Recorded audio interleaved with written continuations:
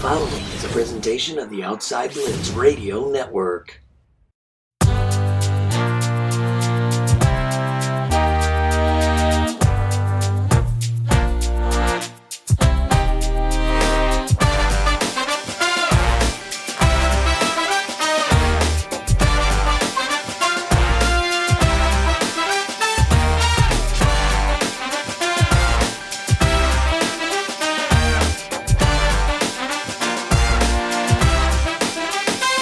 Welcome, ladies and gentlemen, to the Outside Blitz. I am your host, the fabulous one, Scotty Freytown, along with my co-host today, the bootleg better, Boots. Hey! Welcome back. Now that we found love, what are we gonna do with it? Oh, well. Jordan Love, don't throw late over the middle.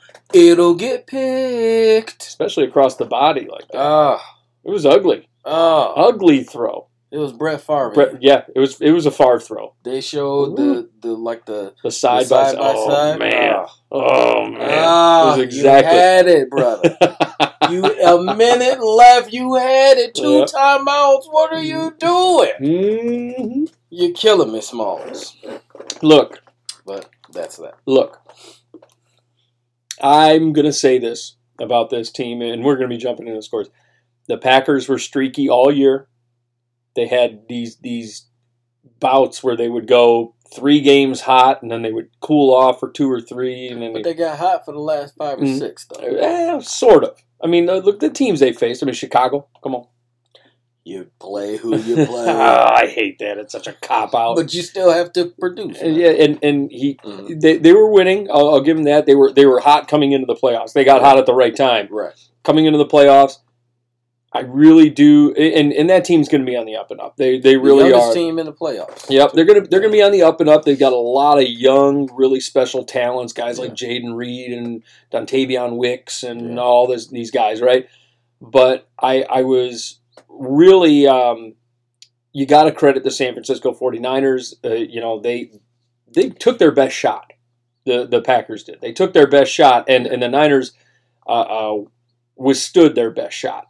And you got to give it to them. I was pretty blown away by the Niners, and they withstood the Packers' best shot without Deebo Samuel on the field for about 95% of that game. Yeah, got to give him credit. 97.9%. Yeah. I mean, it was first drive. I mean, so the divisional round is in the books though. We've got the 4 games that took place last week. It was actually a really good divisional weekend. Really good divisional round.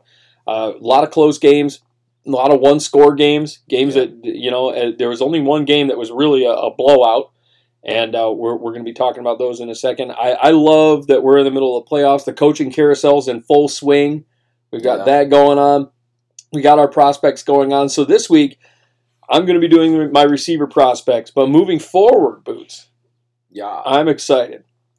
Because I've given you some homework. Some homework. Yeah.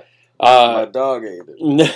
I've given you some homework. So moving forward, I'm going to have you, instead of me giving my top 5 prospects, I'm going to have you giving your top 5 prospects at each position. Mm-hmm. And then what we're going to do is we're going to have the return of a segment that was formerly on this show known as Freytown's Forgotten 5. So I'll give you my sleepers at the position, or the other 5 players that I liked at the position, that maybe that you didn't have on your list. All right. Yeah. So much like we had the bootleg B team from last year, we'll have Freytown's Forgotten 5. The Freytown Forgotten 5. Yeah. Yes, sir. It sounded like a band from the Jim Henson. movie. Yeah, buddy. The Forgotten 5. Fozzie. Yeah, buddy. But Waka Waka. But We've got some stuff to jump into.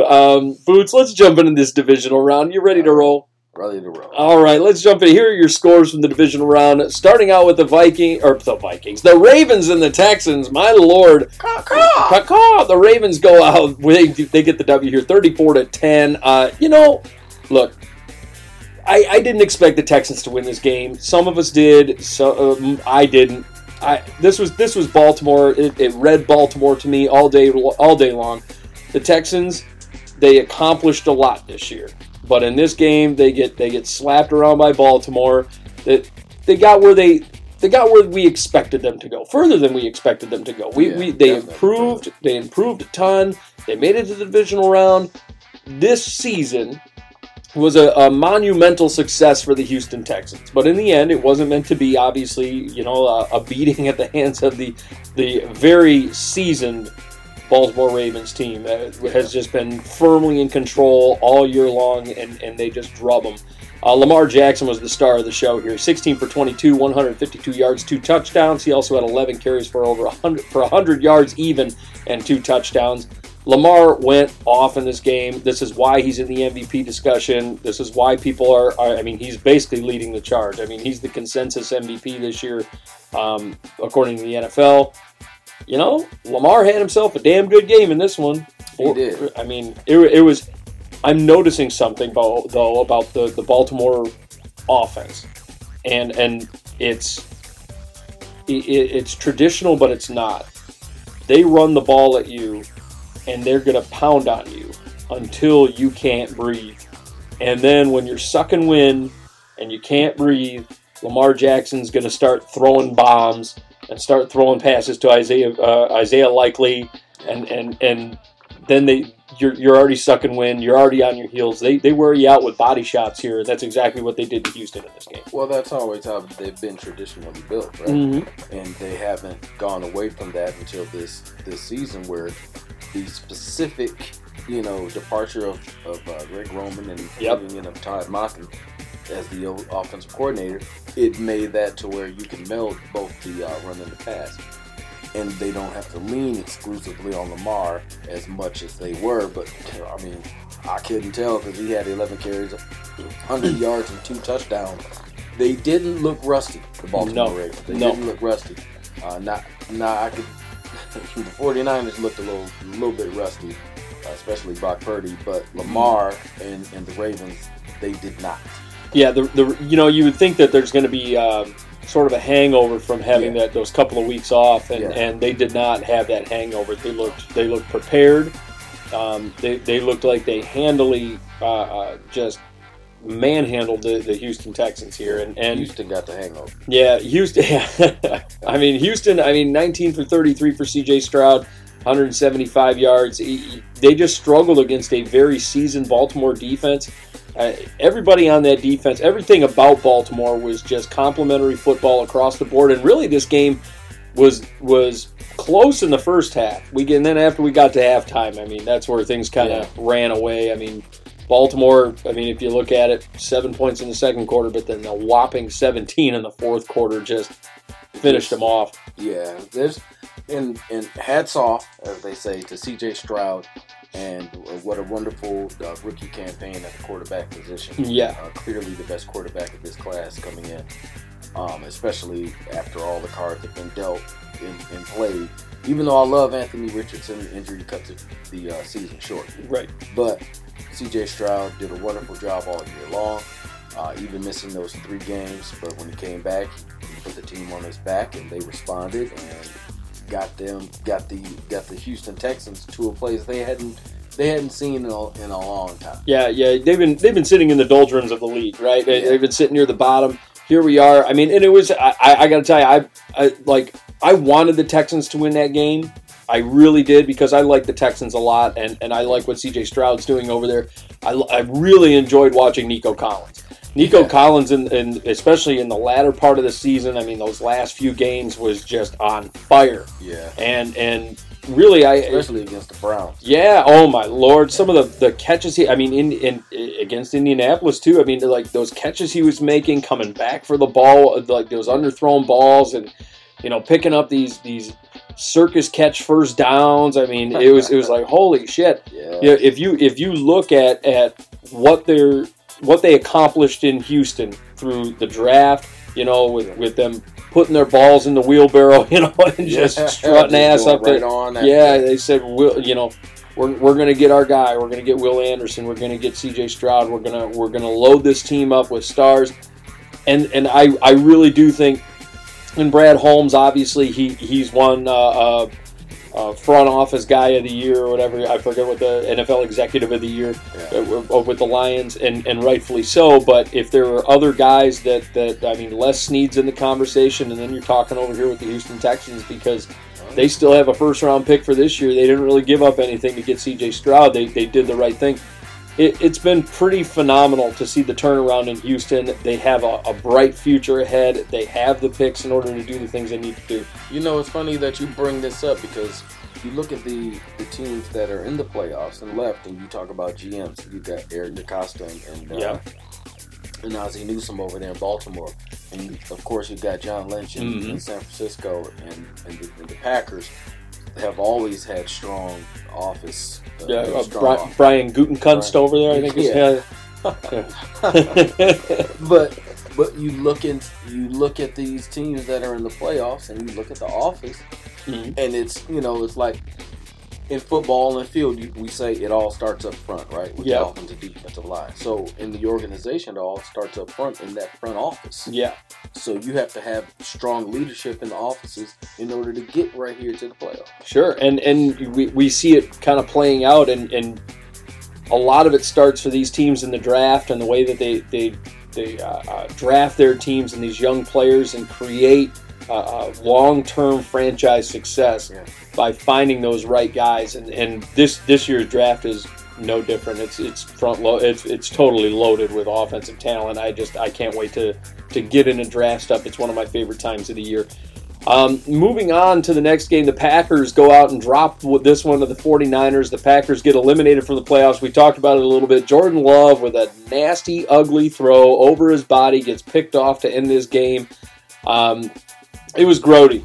Ain't no love in the heart of the city. Ain't no love in the playoffs anymore either. No. Jordan Love, 21 for 34, 194, 2 touchdowns, 2 interceptions, including the ugly one that ended this football game.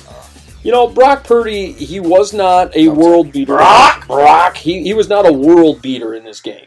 Right. 23 for 39, 252, and a touchdown. He looked bad for a good chunk of the game. Yeah, he did.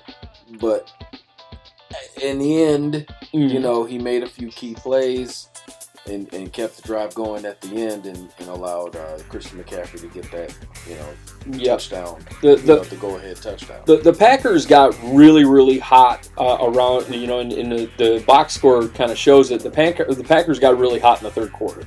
Yeah. And when they got hot in the third quarter, it seemed like this game was going to get away from the Niners. Then they scored a touchdown to bring it closer. And then we got to the fourth quarter, and they really held the Packers down in the fourth quarter. And you know what else happened? What's that? Anders Carlson missed the field goal. Yep, he did. See, a lot of times it comes down to how many field goals are you attempting? The Green Bay Packers attempted 3 field goals. No way in the world you should be attempting 3 field goals in the play. I'm sorry. Yeah. Those should be touchdowns. You have to convert those to touchdowns. What did we say on this show? Field goals get you beat. Yep, and here we are. Yeah, and so I think that was a part of it because at that point when Carlson misses that field goal, it shifts not only the field position but the game, the mental aspect of the game is now you're going to be coaching, maybe calling plays differently because. Are we going to give this kid another shot at it? Right. You know what I mean? So you may end up going for it on fourth down when you didn't really want to because the guy missed the field goal the last time out and it's still raining. Right? Yeah, and I was pretty blown away by a few things in this game. First thing I was blown away by, Brock Purdy, even though he wasn't phenomenal in this game, I will say in that final drive, when it came to... we're talking 4 for 4 or 4 for 5, and he had some beautiful throws. Had a good run, a key run. Yeah, key run. Yep. Through, a key third and 5. He made a great pass to Brandon Ayuk, and got a first down there, a key first down. It was an excellent throw. Right over the middle. Ayuk coming across. It was just beautifully done. When it came to nut cutting time, Brock Purdy shined. In this game, he shined in this situation. But ultimately, let's be real. This was the Christian McCaffrey game. This was 17 carries, 98 yards, 2 touchdowns. He was the driving force against a Packers defense that really hasn't been too good against the run. all season long. They've been one of the lowest teams against the run, lowest ranked teams against the run. They struggled all year, and they struggled in this one too. As did the 49ers, because Aaron Jones, 18 carries, 108 yards, and he was a monster throughout that game. And the Packers' offense felt different when Aaron Jones went out to catch a blow or break or whatever. Emmanuel Wilson comes in, and not quite the same. Yeah, not the same. One thing I will note is I want to take note of, and two guys, there were two guys on the field for those Aaron Jones runs, both, if I'm not mistaken, bootleg B-teamers. Musgrave and Kraft, a lot of times, were both on the field during that game. They were almost in 7-man fronts almost all game long, handing that ball off to Aaron Jones. It seemed like every drive, that's what was going on. Aaron Jones had himself a great game in this too. I mean, and Tucker Kraft, he only had 3 catches for 9 yards, but he did get in the end zone. Bo Melton, he had a catch for 19 yards and a touchdown. Romeo Doubs had some big catches, but down the stretch, in the fourth quarter, they really shut down Romeo Doubs in this game. And I was very surprised by the fact that Romeo Doubs was tearing them up as big as he was, especially in the second and third quarter. And throughout the middle of this game, he was just setting the world ablaze. Yeah, and you didn't hear a whole lot from Jaden Reed in the past game either for the receiving end, because the secondary, I mean, Steve Wilkes is the defense coordinator, and they still have a pretty good secondary, and they got a really good foundation as it is. Yeah. The Niners defense. I expected a little bit more from Jaden Reed. Yeah, the Niners defense is a damn good defense, and a lot of people, thought that they were going to struggle a little bit with Jason Verrett going down and not being back for the rest of the year, and they shined in a lot of ways in this game at certain points. You got to give them a ton of credit. To holding Jordan Love, who had been red hot coming into this game, to 194 yards, right? And picking them off twice, too, on top of it. I mean, they had some key moments in this game, key turnovers. They created a lot of good stuff. Throwing off his back foot. Come on, man. Yeah, can't do it. There are times when you can, and depending on game situation, but on the broadcast, they made a point to talk about it. How he was throwing off of his back foot and off of odd platforms, and Jordan Love was saying he was feeling comfortable doing that. Well, no, don't feel comfortable doing that. That's not what you're supposed to be doing. Right. At all time, Tom Brady, the greatest quarterback of all time, had flawless fundamentals. And that's what kept him playing for as long as he did and producing for as long as he did. Hard work and flawless fundamentals. Yep. Stop throwing off your back foot. Yep. It drives me nuts, and that's one of the things and it's funny you say that, because that's one of my knocks on Michael Penix. But I digress. I digress.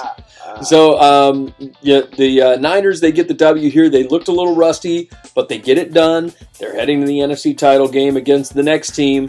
The Detroit Lions go out. They beat the Tampa Bay Buccaneers 31-23. The Lions go ahead. They advance to the NFC title game. This was kind of expected. The Lions go out. They beat a bad Bucs team that came out of the worst division in football. I expected this. I mean, it just is what it is. The Mayfield magic, as we call it, sort of wore off in this game. And they gave the Lions a little bit of a run for their money until late, when the Lions scored late. But man, Mike Evans, what a day for him. 8 receptions, 147 and a touchdown. Yeah, he bailed out Baker on that big throw. On a couple of them. Yeah. Couple of throws. That sliding catch that he made. Mike Evans bailed out Baker. But, man, I got to tell you, this, Tampa had their entire complement of defenders back. So you can call them a bad Tampa team if you want. They were bad this year. But let's be real. The fact is, everybody was 90. They had 98% of their defense back, right? And the Lions were able to capitalize and threw the ball all over the yard and put the Tampa Bay Buccaneers in a position where they had to chase points. Yeah, right? and really it was late. I mean, if you look at they really for 3 quarters they went point for point. First quarter, 2 field goals. Second quarter, 2 touchdowns. Third quarter, 2 touchdowns. And then the fourth quarter is where it really got away. I really didn't like the decision in this game. Todd Bowles going for 2. I didn't like that. That is Dan Gamble infecting the whole league. Right. And here's the thing. Here's the thing that gets me about that. And I hate to sound like this, but I gotta say it. I hate to sound like But I gotta say it, okay? Yeah. For years, since 2014. Sound like this. For years, since 2014, since that Lions-Dallas playoff game, all we've heard about is that missed pass interference call, that, the Lions got robbed, and da-da-da-da-da. Now look, on that 2-point conversion, on that 2-point conversion, you knew it. You knew it was coming. On that 2-point conversion, it was the exact same goddamn play. It was the exact same thing. I never want to hear about that play ever again. Ever. Because it was the exact same thing, and the Lions fans seemed to be okay with the fact that they got away with it, and they did. They got away with it. Todd Bowles shouldn't have gone for it, but they got away with it. It may have been a penalty.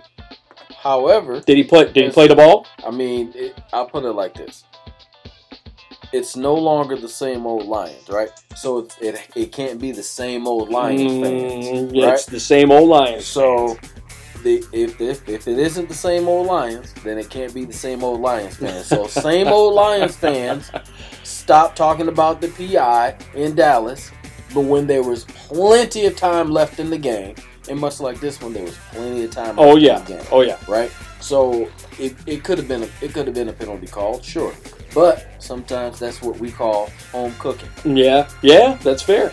That's fair. Right. They were in Detroit. The Lions get away with it. They haven't stopped talking about that Dallas PI for a long time. Now that this has happened, and I saw what I saw, I said I never want to hear about that PI ever again because you guys just got away with the same thing. And in the 2-point conversion, we might be talking about a different football game if that's the case. See, and again, why are you going for 2? Right? Yeah, I wouldn't. There was no need for it. It seems silly. I understand.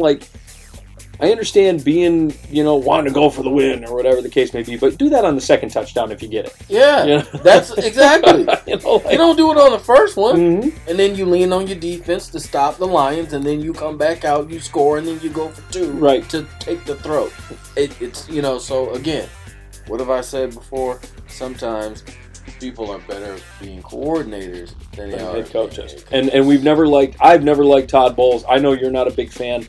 I'm a fan of him as a coordinator. Yeah, but not as a head coach. He was terrible with the Jets. Terrible with the Jets, right? And now this Bucs team's... Yep. Well, if you look at the Buccaneers team now, looking at their future, the window is closed. I mean, look at all the free agents that they have coming up. Levante David's going to be... That whole epic linebacking crew, Shaquille Barrett, Levante David, Devin White, all gone. Free agents. Mike Evans going bye-bye. Yeah. This was their shot. Yep, Chase McLaughlin, gone. Baker Mayfield, gone. I mean, you're talking about, it's like they're wiping out almost their whole roster. And then we'll talk about it later. Spoiler alert. Offensive coordinator. Yep, offensive coordinator, gone. As for the Lions, they move on to take on a very tough San Francisco 49ers team. Jared Goff, 30 for 43, 287, 2 touchdowns. He played mistake-free football in this game. And I'm going to give your man his flowers. Jahmyr Gibbs had himself a hell of a game in this one. He did. 9 carries, 74 yards, and 8.2 average. He had a touchdown in this one. He also had 4 catches for 40 yards in this one. I mean, he had himself a hell of a game. I was impressed. That was a big touchdown. That was an impressive 30-yard touchdown. Oh, yeah. Oh, my gosh. He scored. Brother, nobody touches him. Yeah, he is so elusive. Yeah. And that's like everybody made a big deal out of like saying he had like this breakneck speed. He doesn't have breakneck speed, but what he's got elusiveness that I'm impressed by. There's been so many moments where defenders have come up, they've gone to tackle him, and it's he kind of shimmy shakes one way and the defender whiffs. and we've seen it a couple of times. And he doesn't lose speed. Yeah. When he breaks and jukes. Yeah, right? he had a couple of the last 3 games have been a little rough for him.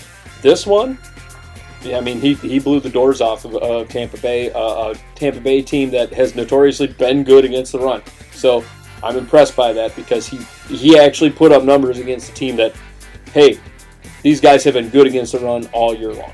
Tampa has. They've been good against the run. Got to get. I can't not give him credit. No, right. I can't. 12 rushing touchdowns. Right. I can't not give him credit for at least for this game. I can't not give him credit. He went out and he tore up a team that was actually good against the run. So but you got to love it. Sam Laporta, 9 receptions, 65 yards. Laporta, big time. It's one thing that gets me about Laporta. If he's manned up, he struggles. But when he's in zone, he's fantastic. He's a zone coverage demolisher at this point. That's kind of what I look at him as. Yeah. Really good against zone, bad against man. You saw how he struggled again, and I understand he was hurt. But every time he's been in man coverage, he's been shut down. He got shut down against last week against the Rams. We have to remember the last time that the Lions played the Buccaneers this season, same thing happened. Because what did you just talk about? That wonderful linebacking crew. Yep. Right. But they don't play a lot of man. That's the thing about the Bucs. It's a lot of zone, a lot of they were talking about on the broadcast. A lot of deep cover 3 is what they like to play. And I just said, man, this is going to be just Sam Laporta all day. Just hammering that zone coverage, and he did just that. He did what he did. He did his job. He did what he was supposed to do in this situation. Amon-Ra St. Brown, speaking of guys that do what they're supposed to do, 8 receptions, 77 yards in this one.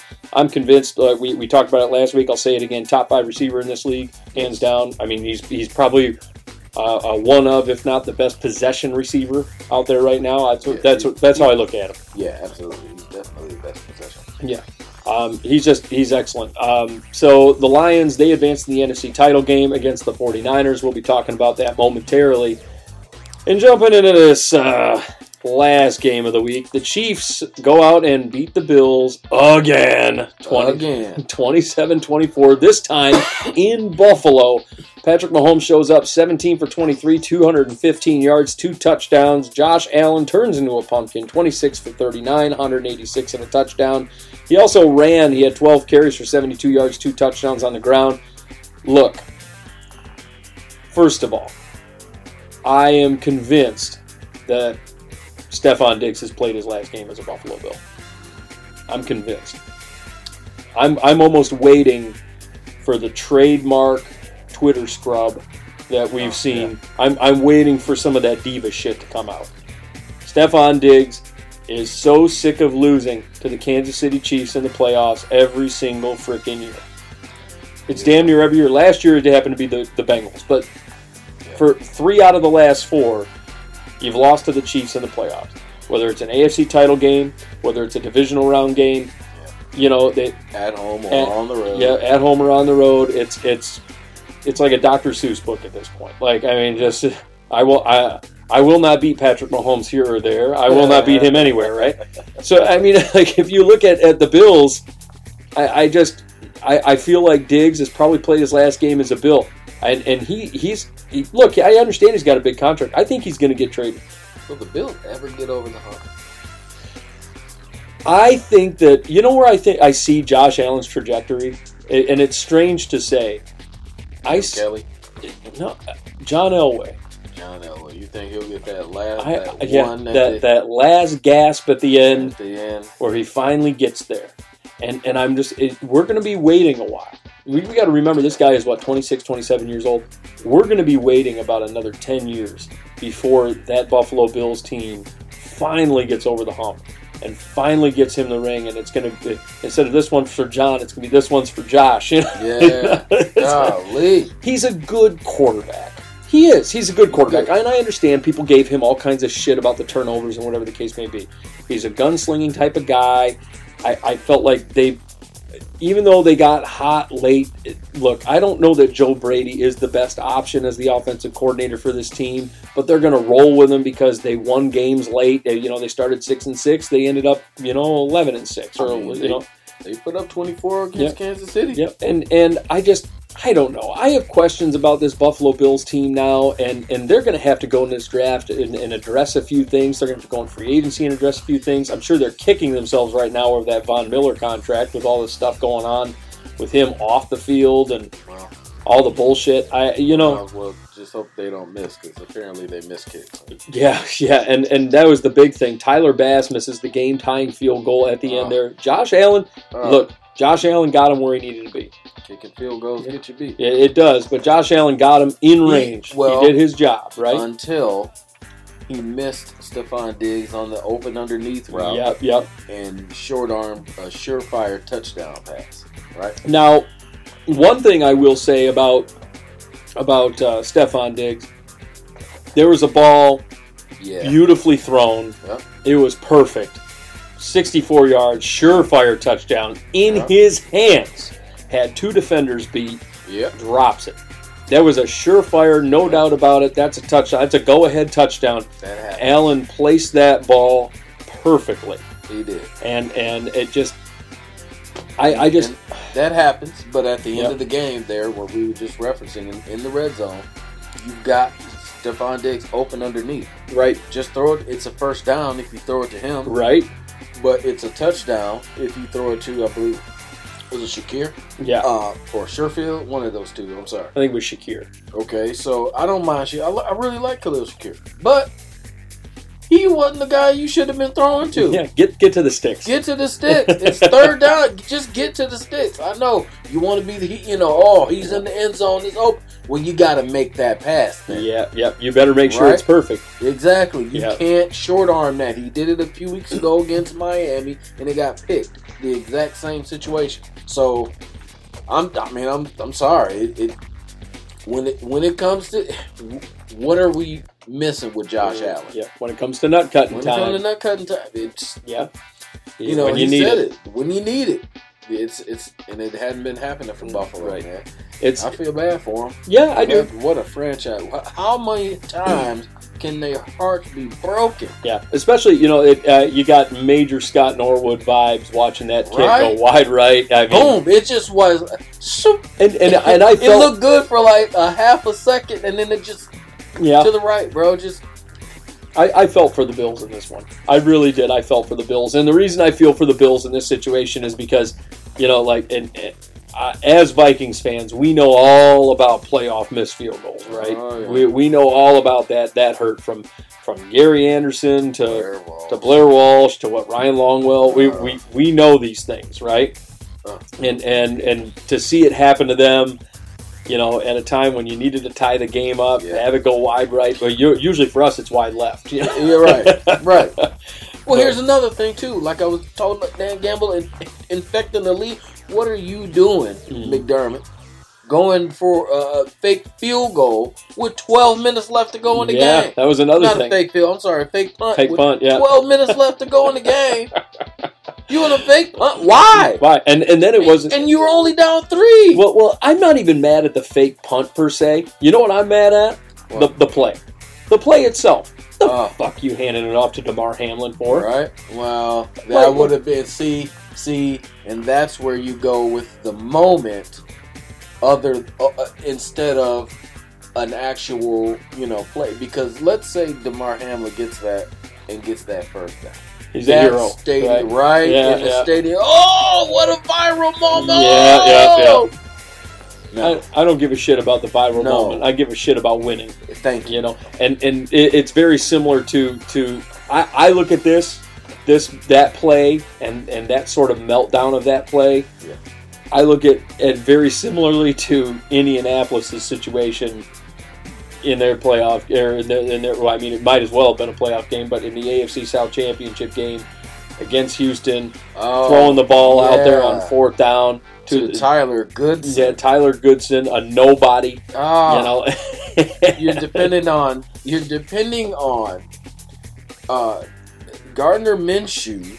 A backup quarterback to get you there when he wasn't going to be the guy in the first place, and Jonathan Taylor had been tearing up the. Yep, but you're going to throw it to Tyler Goodson. Tyler Goodson, unbelievable. So the Ravens advance to go take on the Chiefs. The Niners advance to go take on the Lions. And let's jump into these conference championship games. These predictions. Look, this first and foremost, the 3:00 game, Chiefs and Ravens. Here we go. Look, I think that the Chiefs are a damn good team this year. They struggled early on. Patrick Mahomes is a different animal in the playoffs. Can I say something too also that I missed? I got to give props to Marquez Valdez-Scantling. Who actually caught something? Man, he caught a few key first downs, and he had some key plays in that game. Yes, he did. I know I talked about him a whole lot. Yeah, all these drops he had. All these drops, him and Kadarius Toney, and Mecole Hardman. Yeah. Again, why are you not just handing the ball to Isaiah Pacheco? You should be. But you're going to do a jet sweep for Mecole Hardman? Yep. That's your big play? That's your big call? See, Andy Reid losing his mind too. What are you doing? Keep his ass on the punt team. Reedy getting greedy? Golly.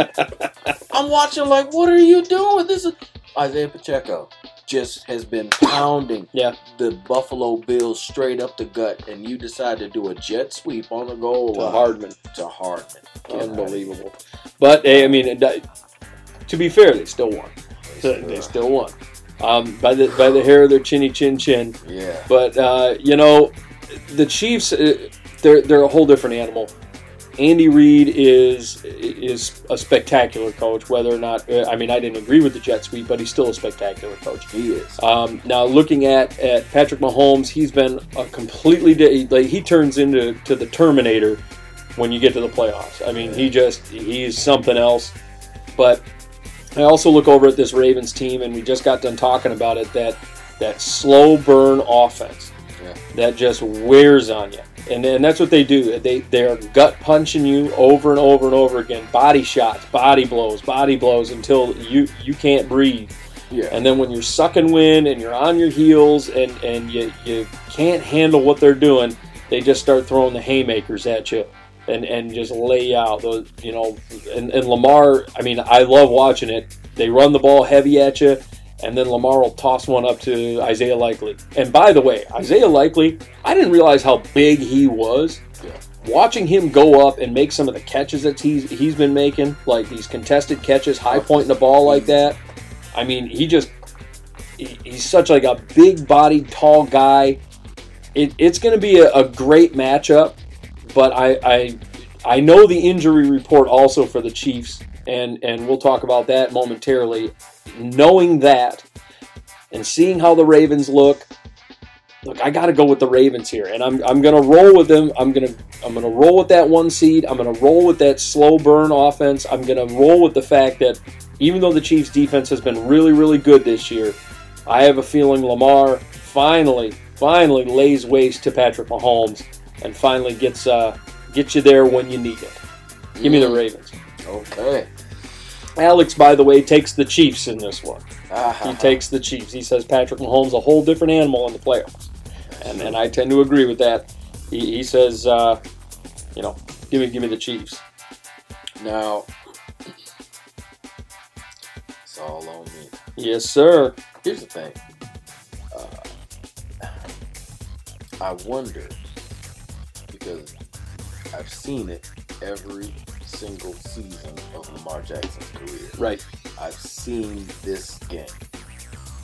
He fumbles 2 or 3 times, throw a pick or 2, and you wonder what happened. Right. Right?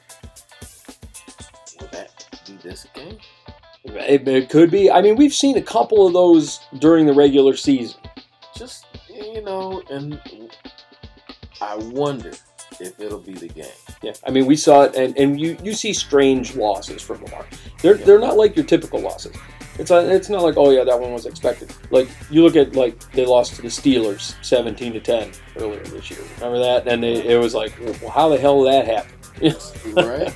So I'm torn. Yeah, I was pretty torn on this one because this is the better defense is in Baltimore. Right, they're at home. They're feeling good. Mm-hmm. But the best quarterback in the league. He's got a pretty good defense too. Yeah.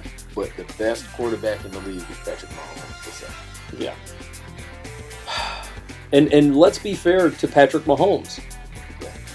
Even though he's kind of a different being in the playoffs, he has struggled this year. He has dealt with his share of struggles. Remember, first round of the playoffs, they field goaled Miami to death. They did. They did. And Miami didn't help themselves. Yeah, they didn't help themselves. But they, 5 field goals in that game? Yeah. Or 4 or 5, something like that. It was 26-7. They kicked a couple here too. Yeah, against Buffalo. Right. There's some field goals going on here. There's a little bit of settling going on. And I don't like it. Yep. But until I see otherwise. Oh my Lord. Give me the Kansas City. Oh, you. Oh man, gotta go with Mahomes. I'm going with Mahomes. Now this next game, we're gonna chit chat about this game a little bit because I have been this Lions-Niners game. I have, and first of all, I'll start with Alex. Alex takes the Lions in this one. Rah. Yeah, he's gonna be the homer, and he's gonna take his guys. Look, I have for the last week had to listen to all of these people writing off, not just saying, hey, the Lions, it's going to be a good one, but it's going to be a close game, but the Lions are going to pull one out. No. Writing off the San Francisco 49ers as if they are just garbage disguised as a number one team. I have listened to Detroit fans arrogantly, and I mean that in arrogantly writing off the San Francisco 49ers, just pretending like they are nobodies, and saying, and look, this is one of the reasons why I say this in the most malicious way humanly possible. Lions fans are some of the most insufferable, arrogant, awful fans in the entire NFL. And I say that, I know it because of the fact that they get a hint of faux success. And I'm going to call it faux success because they have gone out and beaten a bunch of nobodies. They get a hint of faux success, and that they think that they're just king shit of the universe. And they treat everybody like they're beneath them. And here we are. You've got the number. That's what they've been doing all week. And here we are. You've got this number one ranked 49ers team. You're going to San Francisco to take them on, and you're writing them off?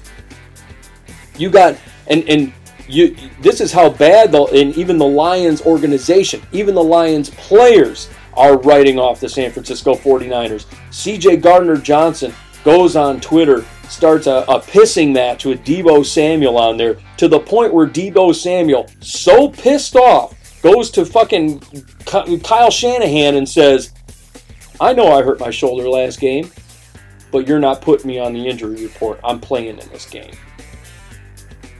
And he's not, and he doesn't have an injury designation. And he's going into this game regardless of the fact that we all know right now that man's playing with an injured shoulder, and he's pissed. You went and pissed off one of the best receivers in the league. C.J. Gardner-Johnson, who realistically, even when he was playing, wasn't playing well. He played like shit when he was playing for the Lions this season, those few games that he did play. And even since he's come back, he has not played well.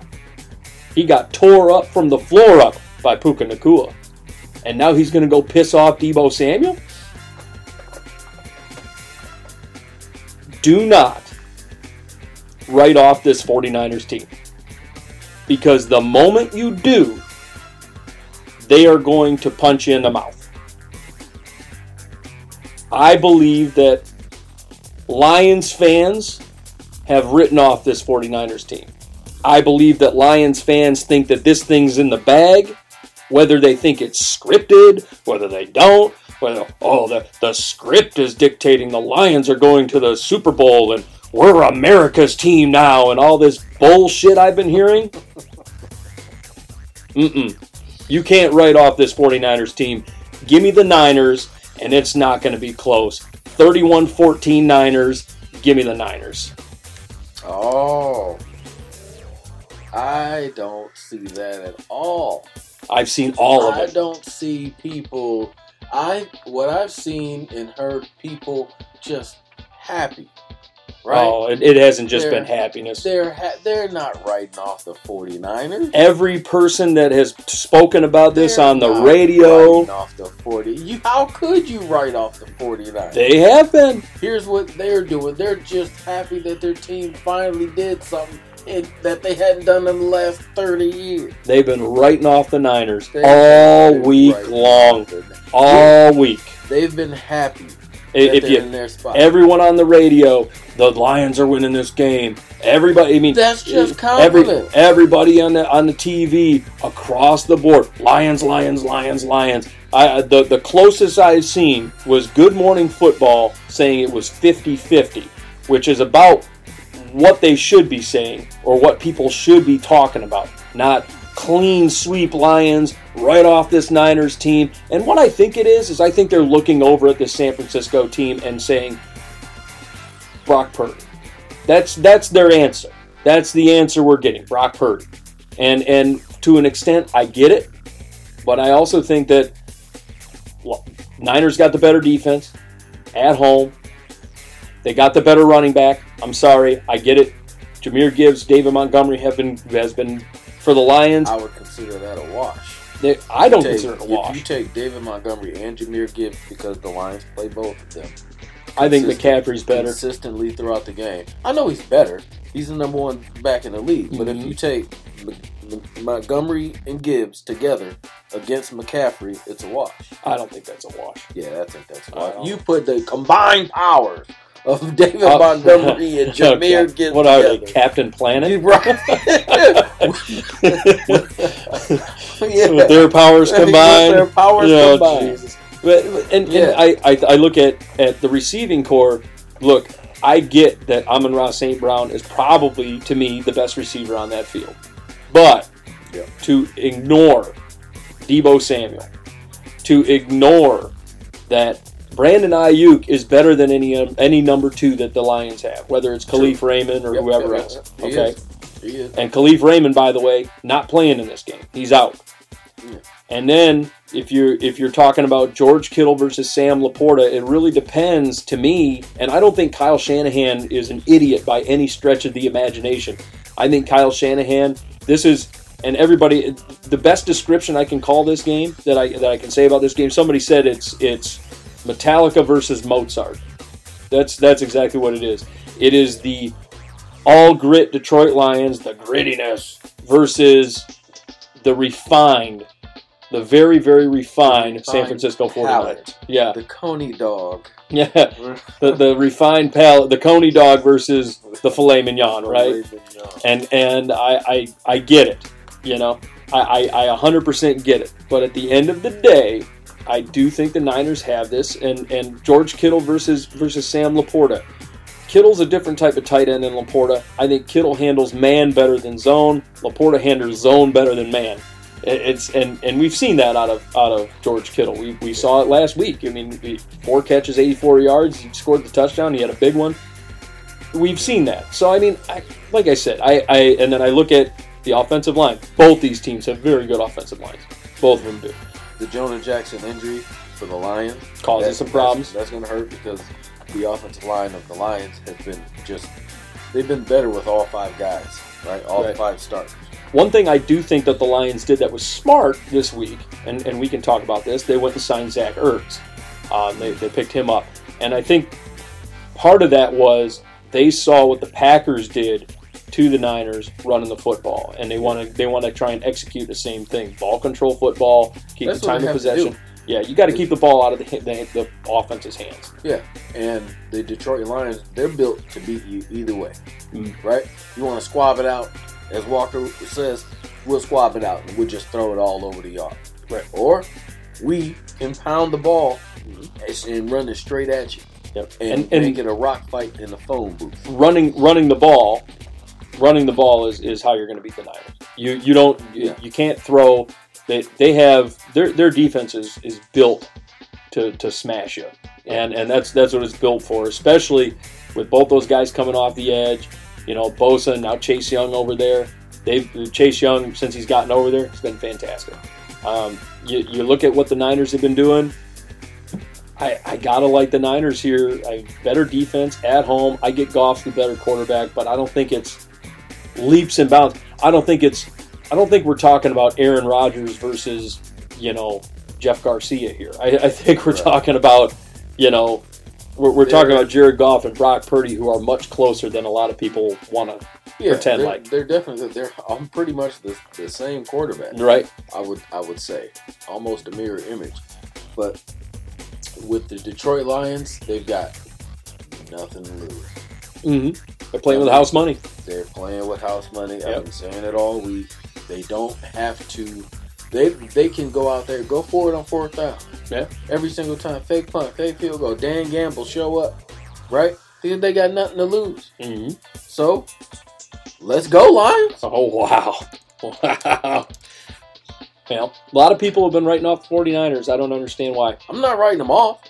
I'm just picking the Lions to win. You know what I mean? We know that the 49ers are a really good team. A great team. They wouldn't be the number one overall. They wouldn't be the number one seed, in the NFC if they weren't, right? So, but again, Detroit has taken its place among the great teams in the league. When you look at the last 3 years of progression. Yeah, and progression-wise, I get it. Right. But I still struggle to be sold on a Lions team. And I've been stressing it all year. I don't know how, man. No, they haven't beaten anybody good. They have. You are on Freytown Island. They haven't. They haven't beaten anybody. Look at They beat us twice. With what? With 12 missing starters? Hey, we were in the right. 12 missing starters. Nick Mullins on the field. We could have made the playoffs. Nick Mullins. Nick Mullins almost beat them. I'm just saying, man. They've won games convincingly against bad teams. Against bad teams, you can only play who you do. And even then, Carolina had a great schedule this year. What happened to Carolina? Well, Carolina didn't have jack shit on their roster. I look at the situation when it comes to the Lions. The Commanders had a last schedule. Anytime that the Lions show up to take on a team like Baltimore, for example, 38-6. And they took on a middle-of-the-road Seattle game. That became a 50-50 game in overtime. And then they lost that game. You took on a streaky Packers team who was in the midst of a hot streak. You get pounded by them on Thanksgiving. The Packers, they took all the way to Week 18 to get to the playoffs. The Packers were a bad throw away from being in the NFC Championship game. I don't know about that. I don't know about all that. If Jordan Love didn't throw across the middle late. If wishes were fishes. Come on, man. If wishes were fishes. And then I look over at even going into the playoffs. Yeah, the Rams' record says 10-7, but am I supposed to really sit there and look at them as a 10-7 team? You can't tell me that if they play starters versus starters against the 49ers in Week 18 that they're a 10-7 team. They would have been 9-8. You look at the Tampa Bay Buccaneers. They're 9-8. Yeah, they made their division. They in the worst division in football. And they barely did it. And then they won then they won a playoff game against an Eagles team that lost 6 of their last 7. Had already won 11 games. Yeah, they won 10 and lost 6 of their last 7, and the wheels come off. I look at this situation and I go, look, am I supposed to think that the Bucs are for real? I don't. Do I think that the Rams are for real? Look, the Rams were 9-8, and they were 1 point away from topping Detroit or tying up with Detroit. It was a 1 point game against a 9-8 Rams team. The record says 10-7, but let's be real, they're 9-8. And mark my words, and I said it on social media. I'll say it here. If the Lions, by some way, go out and beat the 49ers, I will come on this show and say I was wrong all along, that the Lions were legit. But mark my words, Boots, man. I'm telling you, mark my words, if they lose to the Niners, I'm coming on this show scorched earth. Oh. Scorched earth, buddy. Oh, man. Because, You are on Freytown. oh, buddy. I like Freytown Island. Right? Sandy beaches, umbrella drinks, and dirty naked freaks.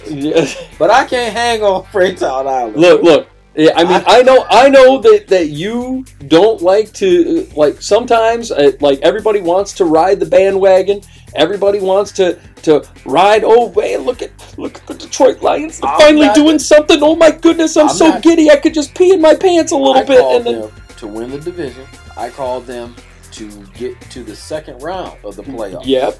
And then I thought they would lose to the Eagles. So I was sold on this Lions team from the very beginning. I said the Lions would make the playoffs this year, and I said that you know, and trust you me, like, if here's another thing, and again, if wishes were fishes, but Nick Mullins for the Minnesota Vikings was on the very last drive, driving down the field, nearly beat this Lions football team, right?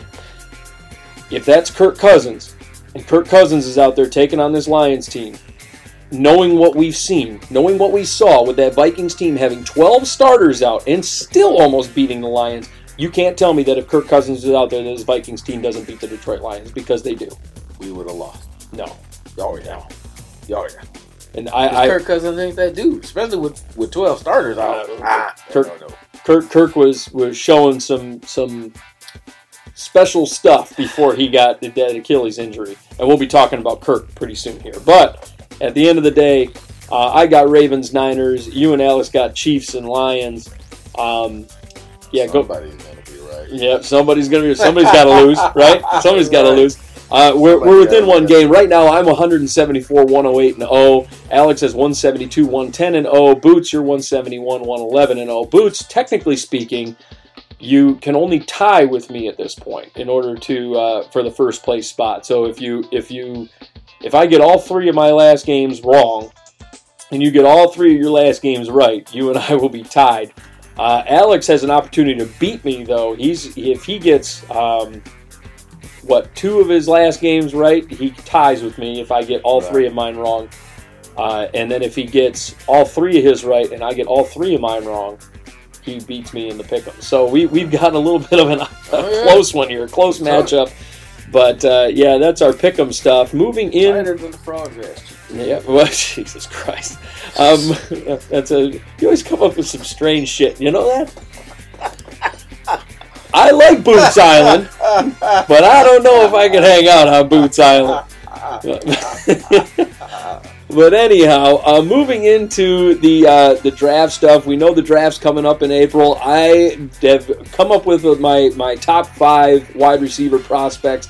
This will be my last top 5. Next week, it'll be Freytown's Forgotten 5. Boots will be coming up with his top 5 prospects for every other position, and I will be doing the sleepers, per se. And we starting with running backs. Yeah, we'll be starting with running backs next week. But first of all... the premier position in football. Yeah, well, you know, is it though?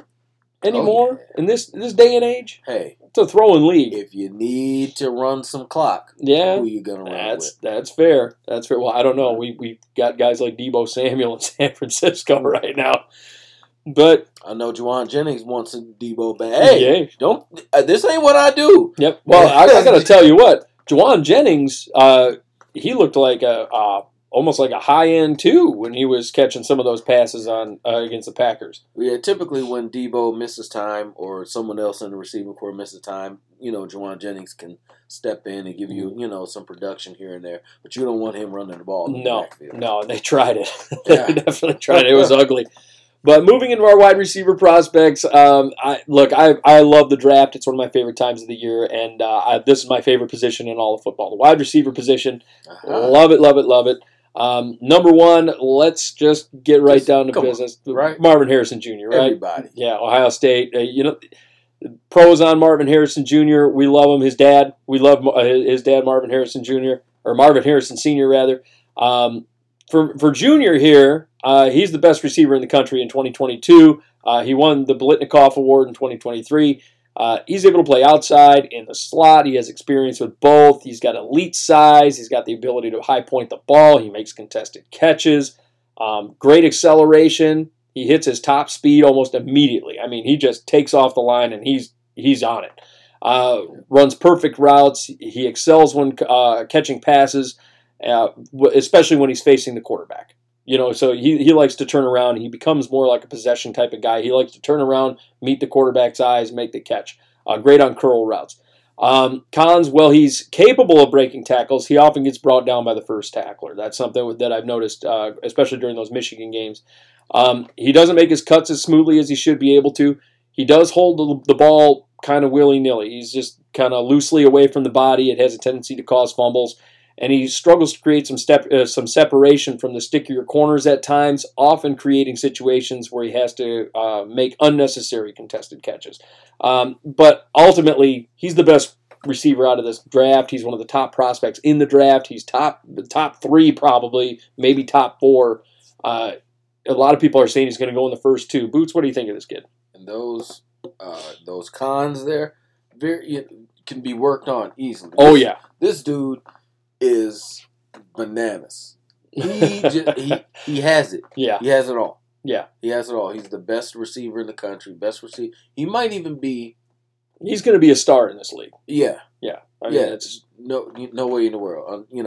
Barring any significant injury, anything like that, I can see this kid playing 15 years. Yeah. The last time we saw a receiver that was being looked at in this same fashion was Jamar Chase, and we saw what happened with Jamar Chase. He's blown up and been a star, right? And we haven't seen a receiver like this being kind of stared down, by the top 5 teams. Yeah, man, the entire league knows who this kid is. I promise you. Oh yeah. I like Marvin Harrison Jr. a lot. He was a treat to watch in a lot of those games. He's great at the catch point. Yeah. He just knows how to get open, knows where to go with the football, and has a nose for the end zone. Yeah, absolutely. Gets there. Number 2 is a guy, so a lot of people were a little surprised, and I'm sure you might have been a little surprised by this flipperoonie here, but I have Rome Odunze as my number 2 out of Washington. I thought Malik Neighbors and him, this is sort of interchangeable. Malik Neighbors is 3. We'll talk about Odunze first. Odunze, he has this like catch radius, man, that is just crazy. He routinely bailed out Penix Jr. This past season, who would throw it up. And, that's a little strong. No, come on now. Routinely. I wouldn't go so far. Yeah, I even saw it. Routinely. I saw it even if it was during the Texas game, whether it was versus Michigan. He was throwing it up there to Odunze, and Odunze was making these circus catches. He's a great route runner. He's smooth through his cuts. He creates separation of vertical routes. He has the size to make physical contested catches down the field and along the sidelines. And like I said, those circus catches, he high points the ball, he twists and contorts his body in midair, brings down the pass. I mean, it's incredible to watch him. He's special. Con-wise, he has a tendency to get jammed at the line of scrimmage by the more physical corners. He does lack some elite burst to him to create that separation. He needs to be more physical with his hands at the point of attack to create separation. He won't get handsy with the corners when it comes time to push him off the line. And he relies more on physical traits than he does the technique. He needs to add some technique to his skill set. He doesn't have the technical abilities that some of these other guys do. He's just a really athletic freak when it comes down to it. But Rome Odunze, I like him a lot. He's probably one of my favorites in general in this class, not just at the position. Special receiver, the catch radius, man, that's what did it for me. I feel like he can bail out quarterbacks like it's nobody's business. Yeah, the outside speed. I like his ability to get downfield. Mm. Get downfield, he eats up yards. I like his the way he catches the ball. Just he kind of snatches it out of the air, right? And it's and he's got good balance, and he's a very. If Washington, when McMillan went down, right for Washington, that offense didn't miss a beat, right? No, Odunze, man. Odunze was a huge part of that. Yeah. It's seeing the way he you can throw it up to him, and I almost. So, like, you ever play like the practice mode in Madden where they're showing you like, oh, this is the zone you throw the ball to. Yeah. I feel like that whole zone is just Rome it. Odunze. Yeah. He's just throw it out there. He's up there somewhere, and that's kind of like how I look at him. He just handles business. It's crazy. Yeah. Like some of the throw, I'm like, shit, that looked like it was nowhere near him, and he came up with it. Like how the hell did that happen? Yeah. So I mean, I love watching Rome Odunze. Number 3, Malik Neighbors out of LSU. This guy, I mean, like I said, we could have flip-flopped the two of them. I like Neighbors a lot. Me too. He has a great combination, speed and agility. He's explosive off the line. He tracks the ball really well. He comes back for underthrown passes. He makes a catch and creates like something out of nothing, all the time. He's elusive, he's fast, and it allows him to make huge gains with his legs after the catch, and he can high point the ball effectively. He'll battle with the defensive backs to make 50-50 catches. For as much burst as he has off the line, though, and these are the cons, he struggles to create separation from the more experienced DBs in press coverage. He does struggle in press. He comes off as more of a slot receiver than an outside receiver. He needs to refine his game as a vertical threat. He's more of a short route guy. He's fast in the short routes, and he's going to make plays with his legs. That's just what it is. He's a rack yardage kind of guy. Yeah. He really, and one of the comps I was seeing from Malik Neighbors is Deebo Samuel, which I think is a pretty accurate comp for him. I can see it. Yeah. He's a huge part of that LSU offense. It's funny, Jaden Daniels at the quarterback position and Malik Neighbors at the receiver spot, they came up with 2 goals for themselves. Jaden Daniels was going to win the Heisman, and Malik Neighbors was going to win the Biletnikoff. Mm-hmm. Almost got it. Yeah, he was in the running. If Marvin Harrison Jr. hadn't been at school, right, we'd be looking at a Biletnikoff Award winner. And frankly, a lot of people were saying that Harrison Jr. shouldn't have gotten the Biletnikoff this year, that he should have gotten it last year. Yeah, but I think he definitely could have gotten it this year, too. Yeah. Because, listen, Ohio State, they did not have a quarterback. That's fair. That's very fair. And he has produced with whoever they've had under center. Yeah, it doesn't matter. It doesn't matter. Doesn't matter. Yep, I agree with that. Number 4 is a guy when you saw him on the list and then you mentioned him, I saw your ears perk up a little bit. You got kind of excited about this guy, Troy Franklin out of Oregon. He's a speedster. He shows up a 4.3 540 time. I mean, that's crazy. Outstanding route running. He's a vertical threat. He dusts the DBs with this just greasy fast speed. He's capable of playing effectively both inside and outside. He can get in the slot. He's got a great route tree for both spots. Man coverage crusher. He often requires a team to send safety help to slow him down. The cons on him, he needs to work on his blocking skills. He seems like really unenthused by doing that part of the job. Like every time I see him, I'm like, he just doesn't want to be doing that shit. There's a lack of NFL weight on his frame. It makes him a little question mark as it pertains to contested catches. He has issues with drops, so he'll keep his eyes downfield, which is great, but he's looking to make the big play before securing the football. He gets pushed around at the line of scrimmage and press coverage due to his lack of size a lot of times. So, I mean, I like Troy Franklin a lot. I feel like he could be really great, or it's sort of a hit or miss thing. I feel like he could be really, really, really great. He could be Jordan Addison, or he could end up Jalen Reagor, and that's what I'm nervous about. I'm worried that he's going to be Jalen Reagor. Yeah, and because when you look at NFL size, Jalen Reagor he wasn't a possession receiver, right?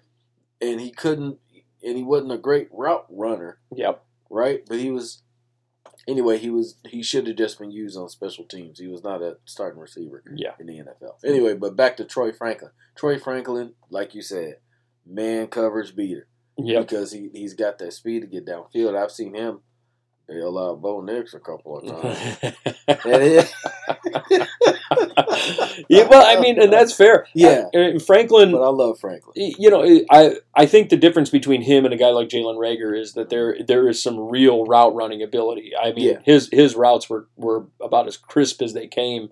Yeah. It was nice. It was good to watch. And he bailed out Bo a few times, but I mean, he's a really good vertical threat. He can run routes at every level, out of every position. Like you anything you ask him to do, he can do. And one thing I really do like is where he came from. He comes out of the University of Oregon, where they run pro style offenses consistently, and that's something that has always stood out to me about Oregon is they run a pro style offense over there. So I mean, and so he comes from that. He knows what he's getting into in the NFL, and that'll give him something of a jump on other people. Yeah. And number 5 is a guy that you weren't sold on being on this list, but I put him up here. It's Adonai Mitchell out of how do you pronounce that? I forget how you pronounce his name. Adonai. Yeah. Adonai. I don't know. But out of Texas. Yeah. He has the ideal height for an NFL receiver, which is great. He's got the hands, no problem securing the football. He tracks the ball well. He has a go-and-get-it mindset. He's physical at the line with his hands. He has this little, like, he pops them off their mark with this, like, violent punch. Every time I see him, he'll come forward, and it's crazy. Like, his hands will be at his sides. He'll come running right at the DB, and just his hands will pop up, like, bah, like he's just shoving them hard. Cons on Mitchell, he gets a defeated attitude, and we talked about it a little bit off the air. His demeanor just changes against more physical coverage. He has a hard time keeping his head in the game, head and heart in the game, and that's been an issue. He needs to work on creating plays after and yards after the catch. He's as opposed to being solely a possession receiver. He'll catch the ball, but is he gonna take off like Malik Neighbors does and make a play with his legs? Probably not. His route running could be a little more crisp. He has a tendency to be a little too loose with his cuts. And like I said, there's questions about his heart and effort to persist as sometimes it seems like he gives up, on the field. We saw it sort of during that game against Washington. He just kind of gave up, it seemed like, and the numbers showed it. You saw more Xavier Worthy in that game than you saw Mitchell in that game, which I have the questions about his heart are exactly what's going to piss him. It's going to piss him off, but it's also going to have him going down draft boards because if he's got a bad attitude and he doesn't, it looks like he doesn't want to be there. Nobody's going to want to draft him, right? Exactly, and that's kind of it's kind of why I like Xavier Worthy a little bit better than Mitchell. But Mitchell, he came on big time. Yeah, over the because all they had was Worthy, right? I mean, Whittington was okay, but Xavier Worthy was was the main guy there. But Adonai Mitchell, came on big time this year and bailed out Quinn Ewers on some throws. Yeah, he did. But he made some big plays all season long.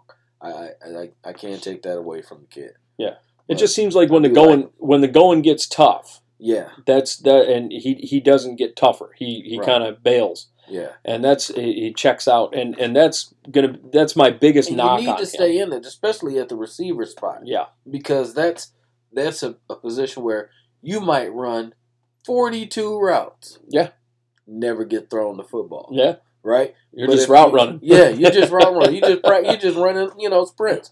But if you're a part of the offense, and they get the ball to you, is hey, now you're more interested. But if they're not throwing the ball to you, how interested are you going to be in really digging in and running your route properly on each and every play?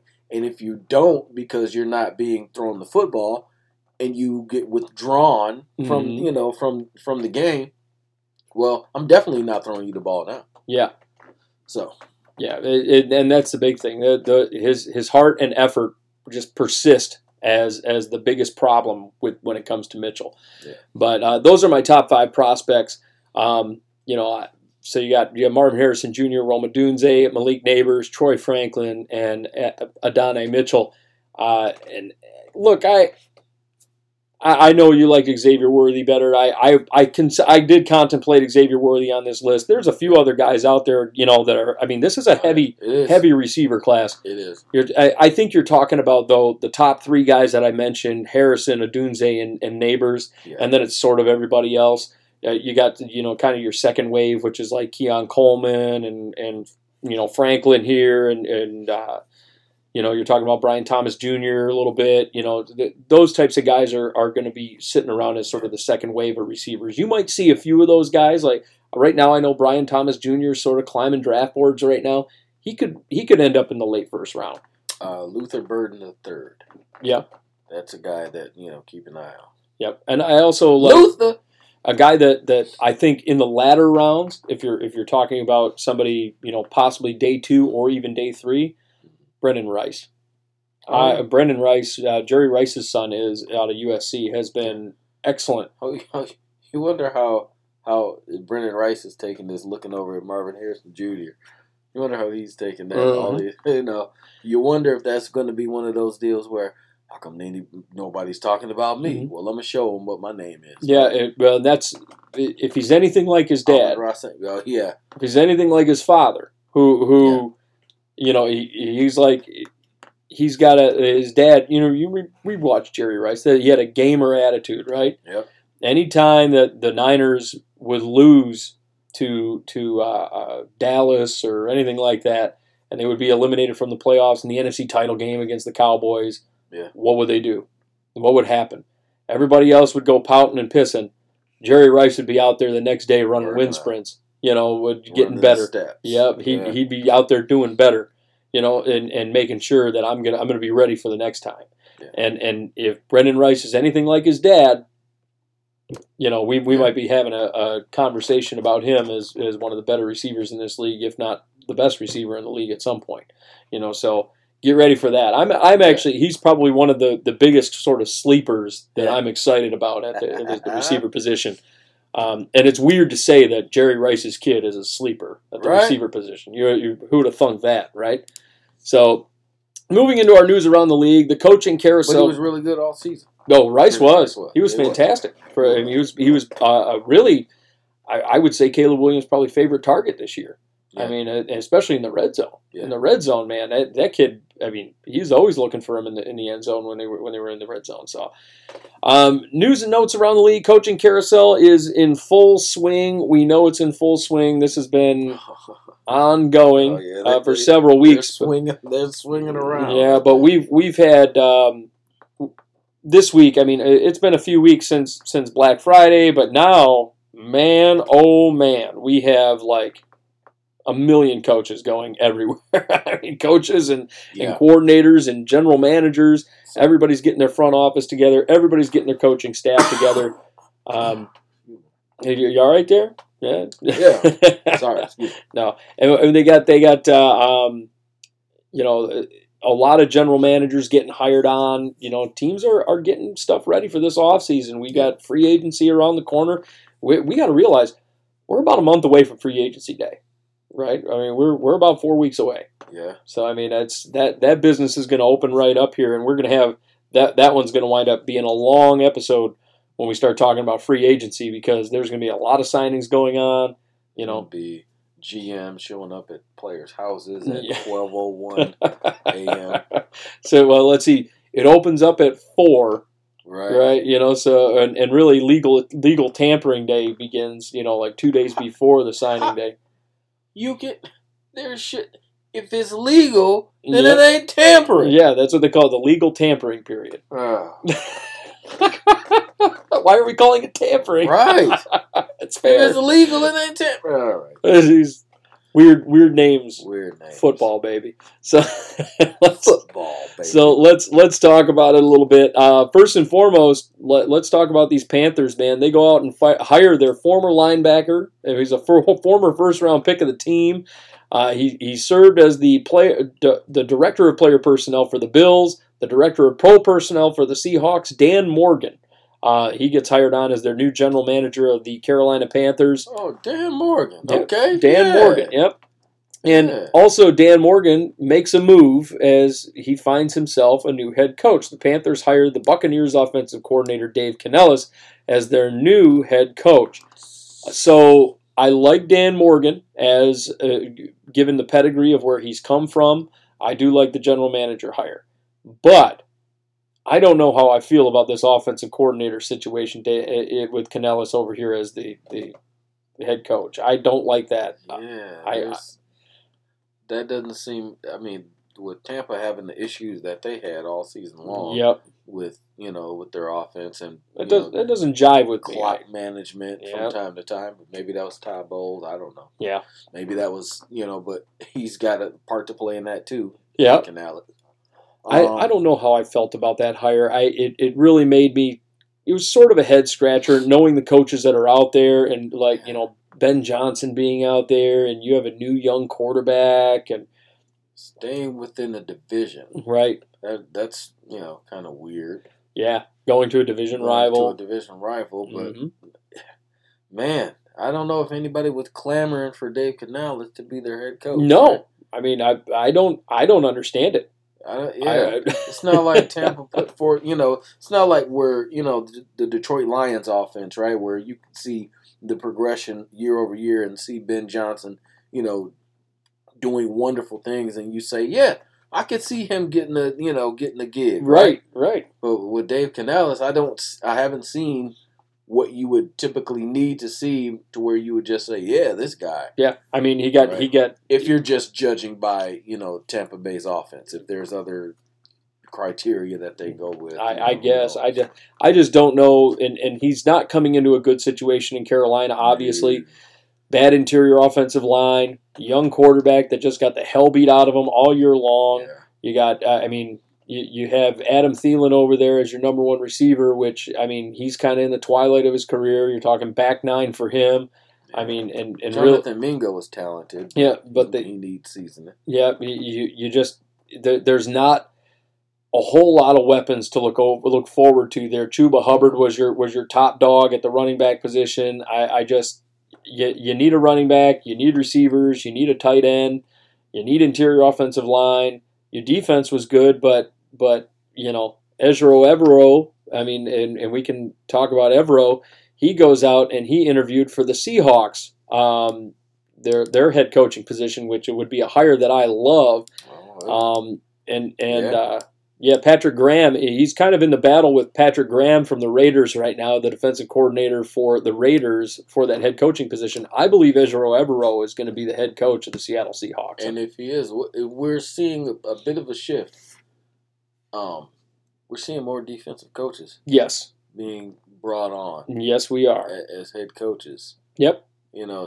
We're seeing a shift between more former players becoming head coaches. Yep.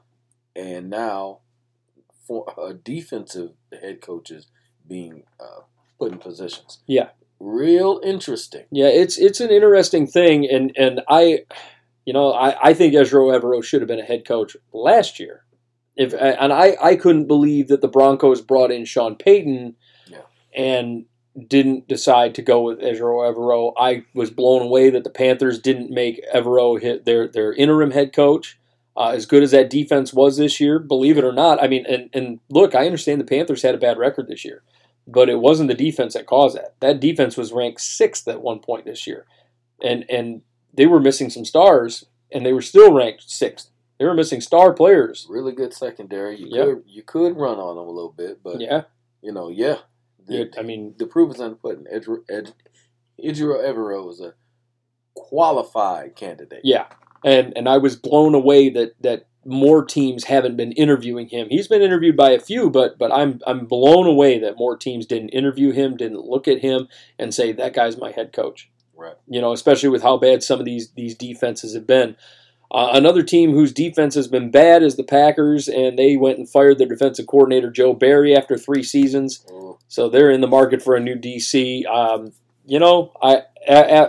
I guess sort of after the end of the Niners game, it was time to go. It was about that time. Yeah. But he's been bad all year, I guess, at certain points. And the Packers, they were, as Joe Barry was leaving, they were dumping popcorn on him. And, it was bad. They weren't as good at home as they had traditionally had been, right? Even under Barry last season. You would always expect the Packers to come up with a big play at home, a big fumble recovery, big interception, something, to turn the tide of the game. Give me something. Yeah. Yeah. And this is a little bit of a shock, but again, the Packers haven't been as good on defense at home as they have been. Right. And I think the Packers, they're young defense too, though. But yeah. They had a young team. I think they had the youngest defense in the league. Youngest team in the league. Yeah, too. And I get it. You got to. I don't think Joe Barry did his job very well, to be honest with you. And looking at the Packers and where they lined up defensively, they were, I think, 17th in the league this year. So I mean, definitely not where you wanted them to be, especially when you have guys, and you had some star players on that team, Jair Alexander, who may have played his last game as a Packer. We don't know. Darnell Savage. Yep. Rashawn Gary making plays. I'll give it up to him. You had some studs on that defense in spite of everything. So, I mean, Joe Barry, I mean, I see why they did it. I understand why they did it. I understand the fans' frustration. But, folks, let's not dump popcorn on the coaches when they're leaving. Let's not do that. Unless it's kettle corn. At least it tastes good. Yeah, I was going to say Jerome's. Thanks. Boots coming off the field going, hey, here, yeah. I was terrible today. Now give me some of that kettle corn. All right. What about the three, the caramel with the cheese and the sweet? Yeah. Give me the Chicago mix. Throw the Chicago the whole mix bucket. The whole bucket. Damn right. That's terrible. That's the only popcorn I eat. Unbelievable. So you mix the caramel and the cheese together? Yeah, I do. Well, really? Every once in a while. Some people told me that tastes good. I don't know how I feel about that. It ain't bad. A little salty and sweet. I guess that's weird. But anyhow, moving on around the division, around the shout out over Redenbacher. Oh Jesus! To the NFC North. Let's talk about these Bears a little bit. Bears hire Buffalo defensive line coach and assistant head coach Eric Washington as their new defensive coordinator. I kind of like this hire. I feel like Buffalo has had a good defensive line for quite a while. Ed Oliver over there, those kind of guys. Their front seven has been a little meh, right? Yeah. But the line itself, the front line of that defensive line has been pretty good. How much of that was Von Miller, though? I mean, Von Miller, but when Von Miller wasn't on, he was great for the defense, but when he wasn't on the field, especially last season, it didn't quite look the same. I thought from a line perspective, if you look at the players that were on that line and how they performed, Epineza performed very well. Ed Oliver performed very well. You go down the line and you look at the defensive line, because that's what he was. The defensive line itself, that front four, those guys performed pretty well. The linebacker coach, I think, could be probably slammed a little bit for the linebackers not performing as well as they did with, Von Miller being out, whatever the case may be. But the front four, I thought, did their job. Especially guys like, like the two I named, Ed Oliver, AJ Epineza. And Epineza was a surprise to a lot of people. He wasn't a surprise to me. I knew what that guy was capable of. I said so on when he got drafted, I said he was going to be a star. And I didn't understand why teams were passing on him. When the Bills took him, I said, oh, look at that. That's a great pick. Yeah, he has been good. It just, they seemed better with Von Miller and not quite as impressive without. Yeah, not as potent. No. Yeah. Also, the Bears, they did make another move. They ain't bad though. Say sometimes you gotta shake things up. Yeah, and they also hired. What he does in Chicago. They hired Kerry Joseph as their former He's a former assistant QB coach of the Seahawks. They made him their QB coach, and that all goes hand in hand with the fact that they hired the former offensive coordinator for the Seahawks, Shane Waldron, as their new offensive coordinator. I actually kind of like this. Yeah. I think that Shane Waldron fits what they're going to be doing over there with the Bears. I think that they're kind of and you might see what do you think the over under is? And we know we've talked about this in the past. The Bears set the tone for the draft, right? Right. What do you think the over under is that Shane Waldron says, I want my new quarterback or I want Justin Fields? Like which one do you think? I mean, I would. I mean, imagine Jaden Daniels over there, right? Yeah. It's a scary thing. Ooh, man. Yep, and we know how these teams have an affinity for picking up Heisman Trophy winners, number one overall, reaching on a Heisman Trophy winner at number one. We saw it with Baker Mayfield. We saw it with Kyler Murray. And here we are.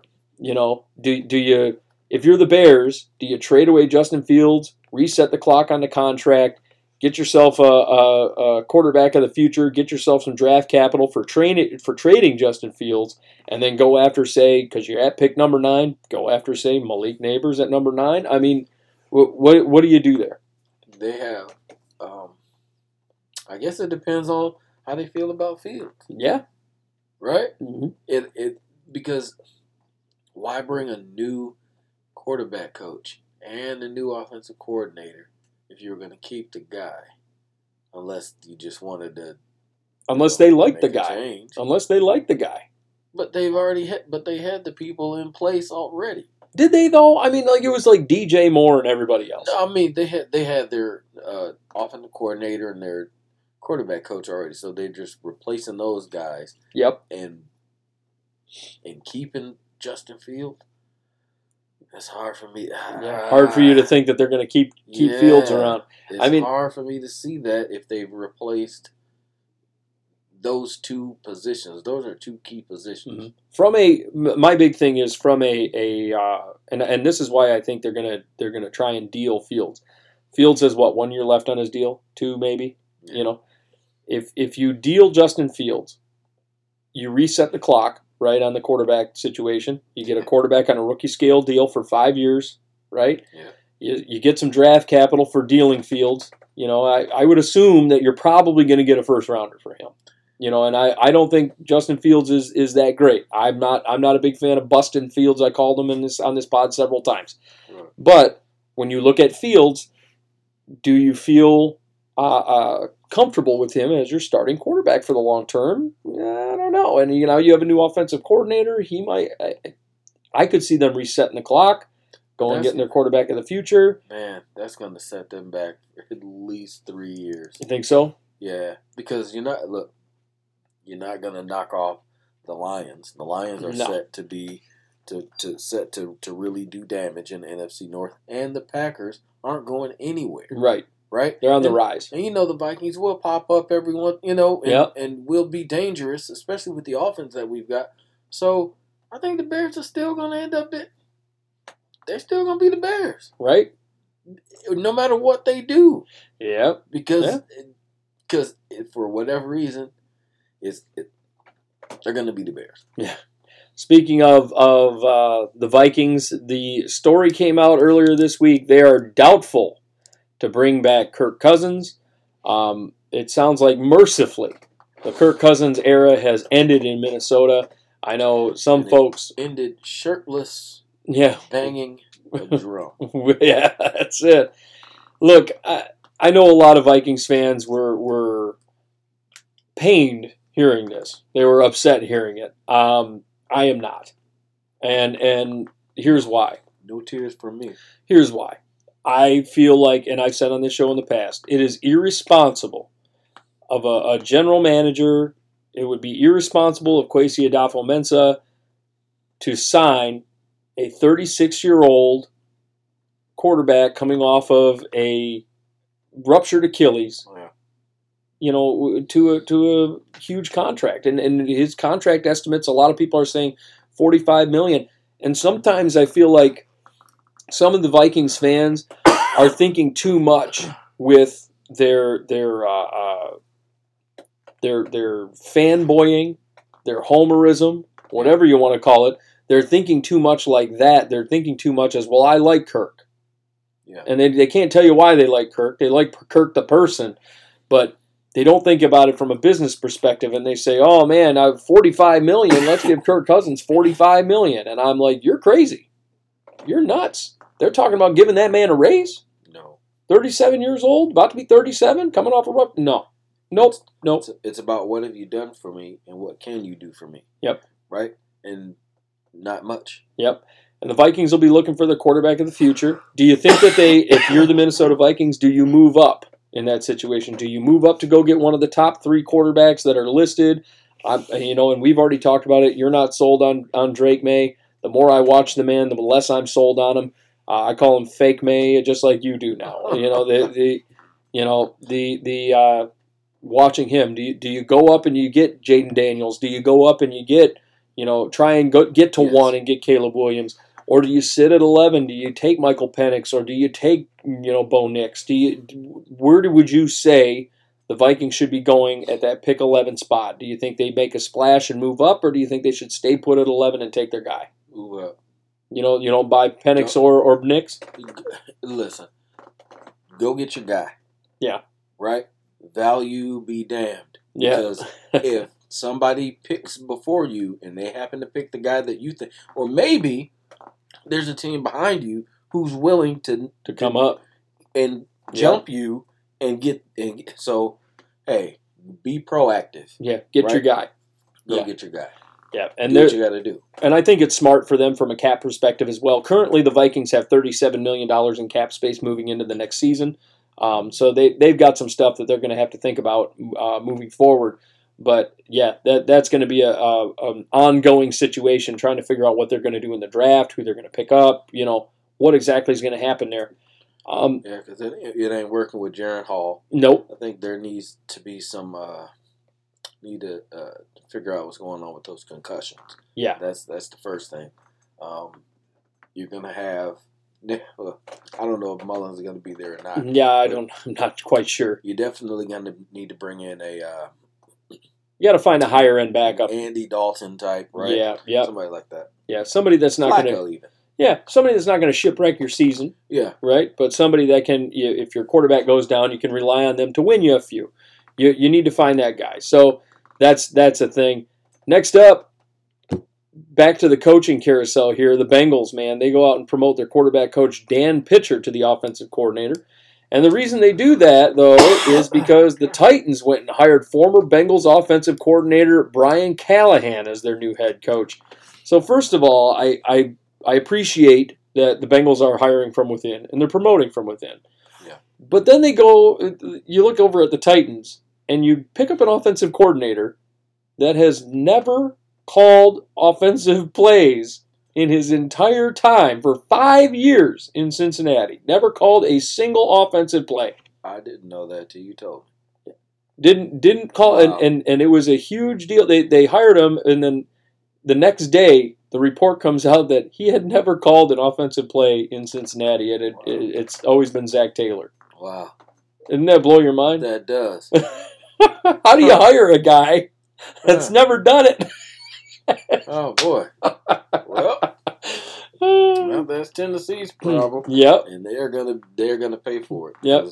They don't have the quarterback there to take advantage of whatever offense he might be bringing to the table. And Lord knows they're in the midst of that. They're in the run. Rebuild. Yeah. No Derrick Henry, probably. Yeah. Right. He's likely gone to free agency. I mean, they got to rebuild that offensive line. The offense is definitely going to change. Yep. So yeah, good luck. Yeah, that's a disaster. Yeah. It's a disaster over there. It kind of seems like it might be, especially for the first year. Yeah. But they do have Tajay Sharp. Yeah. Or Tajay Spears. Yep, Tajay Spears. Just silly shit going on there. I don't understand the move. I'm like, what are we doing here? Yeah. One guy that's getting a good amount of interviews is Kellen Moore is starting to get some interviews out there. Bucs interviewed Kellen Moore for their offensive coordinator spot. The Buccaneers do. And then also, wouldn't be a bad fit. The Browns and Eagles also interviewed him for their offensive coordinator spot. I don't think any of those are bad fits for him. If I'm Kellen Moore, I'm not going to go. I could see him going to the Eagles. I think the Eagles would be a good spot for him. It would be, somewhere where guys are going to be there for at least 2-3 years, and you can implement your system there instead of going somewhere where there's going to be brand new. But then again, now that I'm talking through it, maybe you want to go somewhere where you're going to get some brand new guys, so you don't have to worry about erasing the old stuff that they learned. Right. And you just have to concentrate on giving them your offense. So. Instead of the Shane Steichen stuff that they already knew. He's. I like Kellen Moore a lot. I thought he got sort of a raw deal dealing with the nonsense over there with the Chargers and Brandon Staley, and I really had high hopes for him, and Brandon Staley sort of shipwrecked his situation, and I wasn't real happy about the way that Kellen Moore got treated over there. I'm waiting. I feel like this whole thing with the Chargers and Brandon Staley in particular really set back Kellen Moore as far as his possibility of becoming a head coach, because he should be a head coach. He should have been a head coach last year. Somebody should have hired him last year. Maybe Dallas. Yeah. Yeah. And you look over and you're like, man, it really set back Kellen Moore a lot. I want to see him get hired on as a head coach somewhere, but I just don't know where he's going to get a job when you have Brandon Staley that really made him look worse than he actually is. If Ben Johnson takes off. Yeah. There you go. Yeah, who knows? He was a former backup. Yeah, former backup in Detroit. Yep. So I mean that could be the spot, but he's going to be looking. Speaking of Ben Johnson, you just mentioned the Commanders have scheduled second interviews with Lions offensive coordinator Ben Johnson, Lions defensive coordinator Aaron Glenn, and Cowboys defensive coordinator Dan Quinn, who's also been getting a lot of looks. Wait a minute. No. So. What about Eric Bieniemy? Well, they interviewed Eric Bieniemy already, so they've already done their second interview with him. They should have just walked him right down the hallway. Yeah, and said, "Here's your office, sir." That's what I'm saying. Eric Bieniemy should be the head coach. I mean, well, we'll just go with the Rooney Rule on this one. Yeah, well, let me look. To me, here's what I think about Eric Bieniemy. I think Eric Bieniemy, if Washington was smart. And right now I have questions about, because, I mean, it's a brand new ownership group, right? Oh, yeah. If they were smart, to me, and they just hired on their new GM as well, they would just hire Eric Bieniemy, move up to 1, get Caleb Williams, whose biggest comp is who? Smaller Patrick Mahomes, right? Oh, yeah. Right? Move up, snag Caleb Williams, get your guy, and let's start building this team around Eric Bieniemy stuff. Yeah. It doesn't make sense that this is how things are working right now. Bieniemy should be the head coach. I agree. I thought that was just a no-brainer. I thought that was just a foregone conclusion that we were going to name Eric Bieniemy, and instead we're seeing, and I get it, Ben Johnson's a hot commodity right now. I like Ben Johnson, and I've been pounding the table for Ben Johnson. I think Ben Johnson's probably one of the best offensive, well, he is. It's not even probably. He is one of the best offensive coordinators in all of football, right? I pounded the table for, I think his asking price is a little high. When you're talking $18 million a year for him, I think. That's what he's asking? Yeah. Well, I think that's either he's creating a win-win for himself. Especially he's like, either I'm gonna get paid a fuck ton of money, or I'm sticking around in Detroit. Get paid a good amount of money. You're right. So I mean, I don't know. I have questions about what the Commanders are actually doing over there. To me, hire Bieniemy. Hire Bieniemy, and then move up to 1. Go get Caleb and call it a day. Exactly. It just makes a lot more sense at that point, right? I maybe that's just me. Maybe we should be a part of the Commanders ownership. Yeah. Come on, make a call, Scotty. Yeah, real quick situation. Also, when it comes to the Eagles are making some moves here, and they interviewed the former Cardinals head coach and USC offensive senior analyst Cliff Kingsbury for the vacant offensive coordinator position. That's good. That's good right there. Kingsbury is a better coordinator than he is, a head coach. I think as an offensive coordinator, he would be really good for the Eagles. I mean, and he was really good as an offensive coordinator for the Cardinals. It was just an attitude thing as far as Kyler Murray goes, because Kyler Murray just couldn't stop, eating his own shit at a certain point, right? There was a disconnect between Kingsbury and Murray. And the front office. It was almost like, I can't get him to do what I want. Well, you're the coach. Yeah, you better figure it the fuck out. Right, yeah. So that's kind of what it felt like. But I think this would be a good fresh start for Cliff. Yeah. The Eagles. I know him like that. I can just call him. Yeah, Cliff. just call him Cliff. Also, the Eagles did make a really good hire in this situation, I think. They hired Vic Fangio as their new defensive coordinator. Fangio parts ways with the Dolphins. Yeah. And I think Vic Fangio, if history tells us anything about Vic Fangio, when he comes into a defense that has a ton of really good veteran talent there, but also has some top tier, and like we talked about how, they went a little too Georgia heavy over there, okay? Right. But these guys are still first-round picks for a reason. Jalen Carter's still a first-round pick. Yeah. And when you have these top-tier talents. Right. Vic Fangio's a great DC. He is. Proof is in the pudding. Everybody knows it, right? There's nobody ever says, we can beat this Fangio defense. Yeah. Right? Right. It's like, oh, shoot, we got to play this Fangio defense. Yeah. So great job by the Eagles. That's what you want, and God bless you. That's what you want with Philly. Philly is tough. Yep. It's that type of city, and they want that type of defense, and that's exactly what Vic Fangio brings. Yeah, I think that this was an excellent hire all around. I don't understand how he was still hanging out there. Right? Jesus Christ. Could have been the cheesesteaks. God bless you. Yeah. Could have been the cheesesteaks. Unbelievable. Next up, we talked about the Chargers a little bit earlier. We'll talk about them again. The Chargers hire former Michigan head coach Jim Harbaugh as their new head coach. Jim Fraudbaugh. Welcome back to the NFL. Welcome back, Fraudbaugh. You really don't like old Jimmy, huh? Give me a break. And so, to Jim Harbaugh's credit, had a good tenure with the Niners. 4 years, 3 years in a row going to the NFC title game, right? Yeah. Took a bad Niners team that the year before he got there, I think was 3-13. Oh yeah, turned them around.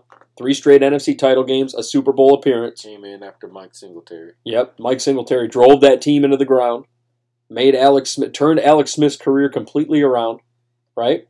Really, Harbaugh is a good coach.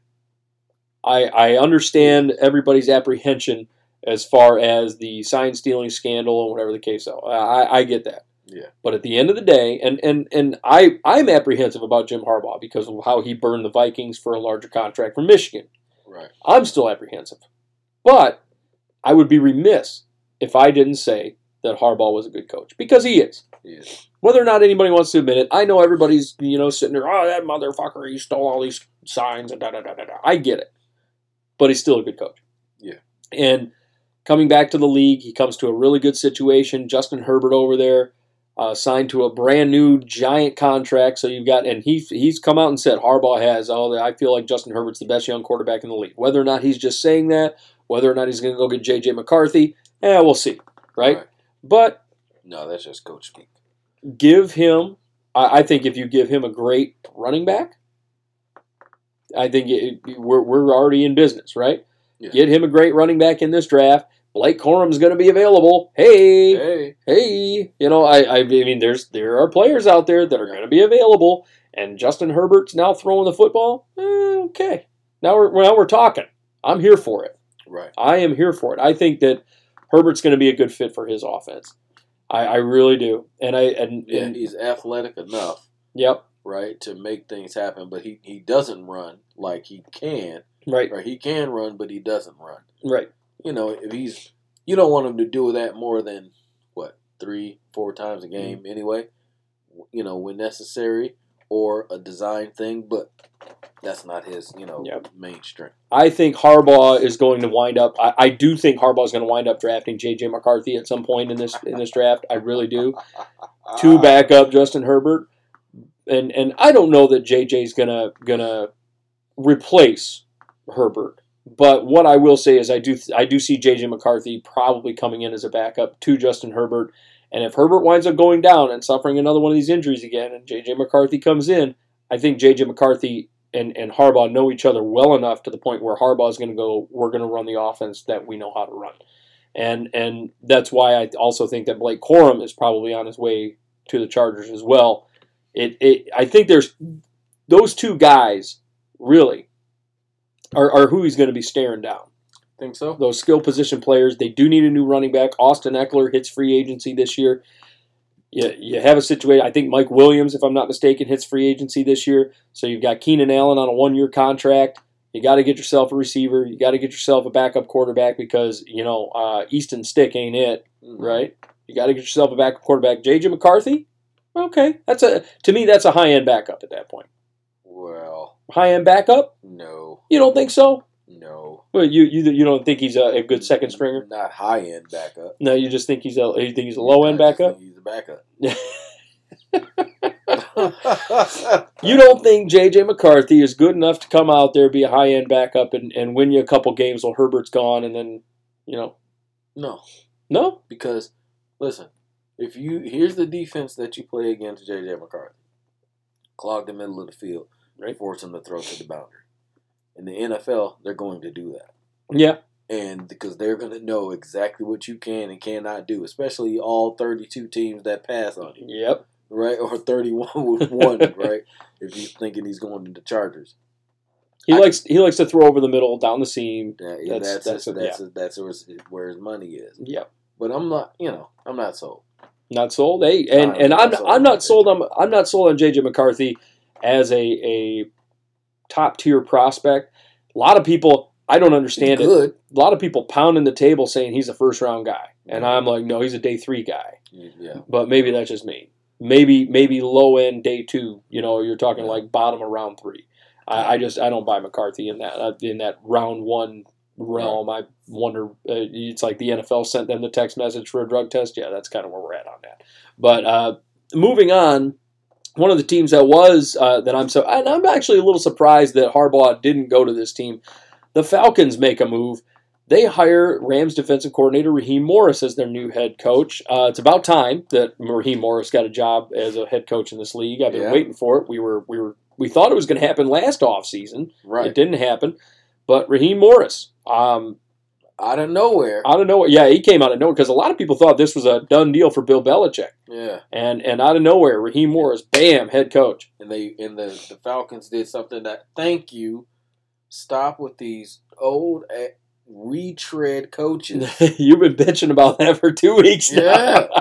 Just get somebody a little bit of younger head, somebody who maybe can relate to the players a little bit better going forward. And this ain't New England. You can't do the same thing in Atlanta that you did in New England. It ain't New England. It's a whole different system. Yep. But I'm glad that Raheem Morris got this gig. Yeah, it's a good gig for him. He's actually a good defensive coordinator for the Rams, especially with they had Aaron Donald, but there was a period there where the Rams were lacking a whole lot of big-time talent on that defense, and they still looked pretty damn good. This year, not so much, but they didn't really have anybody over there. It was Aaron Donald and everyone else, right? That was it.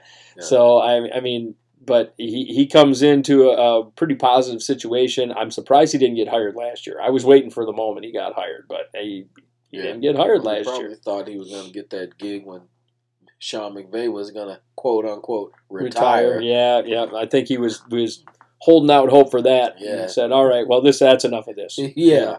And McVay's still not talking about retiring. So exactly. we'll see how that works out. Go get your money. Yep. And the Falcons, they send their defensive coordinator out the door, and the Jags go out and pick him up, which I'm surprised by. Ryan Nielsen gets picked up as their new defensive coordinator for the Jags. Good hire by the Jags. Very good hire. Very, very good hire. They also hired former LSU defensive coordinator Matt House as their linebackers coach. I think that's also a very good hire. However, they need to make the right picks in the draft. Yep, they need to draft, and they need to head in free agency. They need to make some moves. The secondary for Atlanta was lights out. Yeah. Lights out. So that's what you need in Jacksonville. Yeah, the Jags go out and they get themselves a good defensive coordinator. They need to make some strong moves at the corner position in particular. They're lacking in the corner position. Tyson Campbell's Campbell's good, but you need a little bit more. Yeah, you need more than that. Yeah. And they're going to have to find themselves some high-end corners. You can probably find a couple in free agency this upcoming, and we're going to be talking about free agents eventually, not this show, but in a few weeks we're going to be talking about the high-end free agents that are out there. The NFL Top 150 has been put out there, the top 150 free agents that are going to be available. So we'll be talking about that a little bit. Looking over at other stuff happening around the league, and this is another one that I know you liked. Raiders, they go out and hire their interim head coach, Antonio Pierce, as the new head coach. So he winds up as their new head coach. And the one I really, really liked is they are set to interview defensive coordinator Leslie Frazier, who I am crazy about as a defensive coordinator. Not a head coach. He's one of those guys that's a better coordinator than a coach. Yeah. But and the Raiders also hired the former Chargers GM Tom Telesco as their new GM. First, we'll start with Telesco. I don't understand this hire. Telesco was with the Chargers for, I think, 11, 12 years, something like that. It was over a decade he was with the Chargers. There was a period of time where the Chargers were really, really good, and there's a period of time where the Chargers were really, really bad. One thing I can say about Telesco is he's really, really good at finding good quarterbacks. Finding talent. He finds good talent. I mean, Rashawn Slater's been really good for that team. Yeah. Joey Bosa was a no-brainer. They wound up getting him. I mean, he found good talent in the draft. Khalil Mack did a deal. Yep, he's done some good things. So Telesco is not a bad GM, but if I'm looking over at the current composition of the Chargers, am I super impressed? Not really. And here's another thing that now you got this guy who knows whose contract is up when. Yep. In Los Angeles and say, hey, you need to hey coach, you need this guy. Yeah. We need to go after this guy or that guy. So that's another element, hidden. Yeah. You gotta find the guy. You gotta find some guys out there, and hey, this guy has a contract up. Let's make a move for him, and there you go. He knows. Yeah. So I mean, it's going to be interesting, and the Chargers do have a lot of those contracts that are about to be up, and they're going to be looking at some of these guys. It's interesting. There you go. Moving into the but Antonio Pierce, great job, Las Vegas. Yeah, Vegas gets the slow clap award of the week. No more retread coaches. No more retread coaches. And Antonio Pierce, those players played for him. They did. They played hard for him, and now you get to keep Devontae Adams. Yeah, well, and Adams was pounding the table for Pierce, so that was a big one. And you look over at the defensive coordinator situation. The Raiders' defense needed a lot of work this last year. And if there's anybody that could turn it around, can turn around a defense, you saw what he did in Buffalo. If there's anybody that can turn around a defense, it's Leslie Frazier. He had a great defense in Minnesota. Yeah. He had a great defense in Buffalo. He's got a great defense. He's going to put together a great defense with the Raiders if he gets over there. And he's already got a piece in place in Max Crosby. I mean, this is it, right? He's the guy for the job. Yeah. Oh, yeah. Absolutely. They're the Vegas organization making smart decisions. Finally. It's been a while. So long. Yeah. It's been a while. So, the Vegas making good decisions. And one of the lesser moves around the league also, the Giants, they hire former Jets assistant special teams coordinator Michael Gobriel as the new special teams coordinator. I like this because the Giants have had bad special teams for a while. The Jets have had good special teams for a while. They get the assistant special teams coordinator from the Jets. It's a smart hire for the Giants. I like this. Smart hire. And a place for Mike. Yep. That's what I call it. Mike. To keep spreading his wings. Yep. And really he gets to stay put. They share the stadium. He doesn't have to move from New York anywhere. It works out well for him. Just keep the same office. He gets a promotion and stays in the same spot. Stays put, just changes the colors. That's it. Now moving into the injury reports for these upcoming games, folks, these ones are going to get a little interesting. 49ers wide receiver Deebo Samuel, he did suffer a shoulder injury in that divisional game versus the Packers. I talked about it earlier. He's entering the NFC title game versus Detroit with no injury designation. He's set to play. Get ready, Chauncey Gardner-Johnson, because he's coming for you. It's all about pain tolerance at this point. Yep. The Lions currently offensive guard Jonah Jackson. He's going to be out. Khalif Raymond, wide receiver Khalif Raymond, he's going to be out, moving into the NFC title game. That hurts. That one's painful. That's painful. You lose basically your number 2 receiver, and this is an opportunity. Raymond. I mean, he's more like like a 4. Are we really going to talk about Jameson Williams and pretend like he's the number 2? No, Josh Reynolds is clearly the number 2. All he is number 2. Yeah, Jameson Williams. He is number 2. You know what? He might catch a big play. Oh God! In the NFC title game and do some damage. But I will say this: Jonah Jackson being gone, that's going to hurt the Lions. Yeah. Khalif Raymond, his impact is felt more in the return game. Yeah. But he will catch a key third down. Yeah. Jared Goff has gone to him multiple times, and he's been He's caught some critical passes. He has. Critical passes in some of those games, and that he's going to be missed by that Lions offense. In the AFC title game, we've got some stuff going on, and this is one of the reasons I'm leaning Ravens here. First of all, Chiefs running back Isaiah Pacheco is listed as questionable for the AFC title game versus the Ravens due to toe and ankle injuries. Pacheco, a violent runner, he seeks out that contact. He's been playing these cold weather games and just beating on people, and it's starting to catch up with him a little bit. And part of the reason it's catching up with him a little bit is Chiefs offensive tackle Joe Thuney is out. Thuney, however you want to pronounce it. I say Thuney. Out for the AFC title game versus the Ravens due to a pectoral injury. That hurts. Yeah, that's painful. He's their easily, outside of Creed Humphrey, he's their best offensive lineman. And he's been spectacular for I them. have to change my pick. Yeah.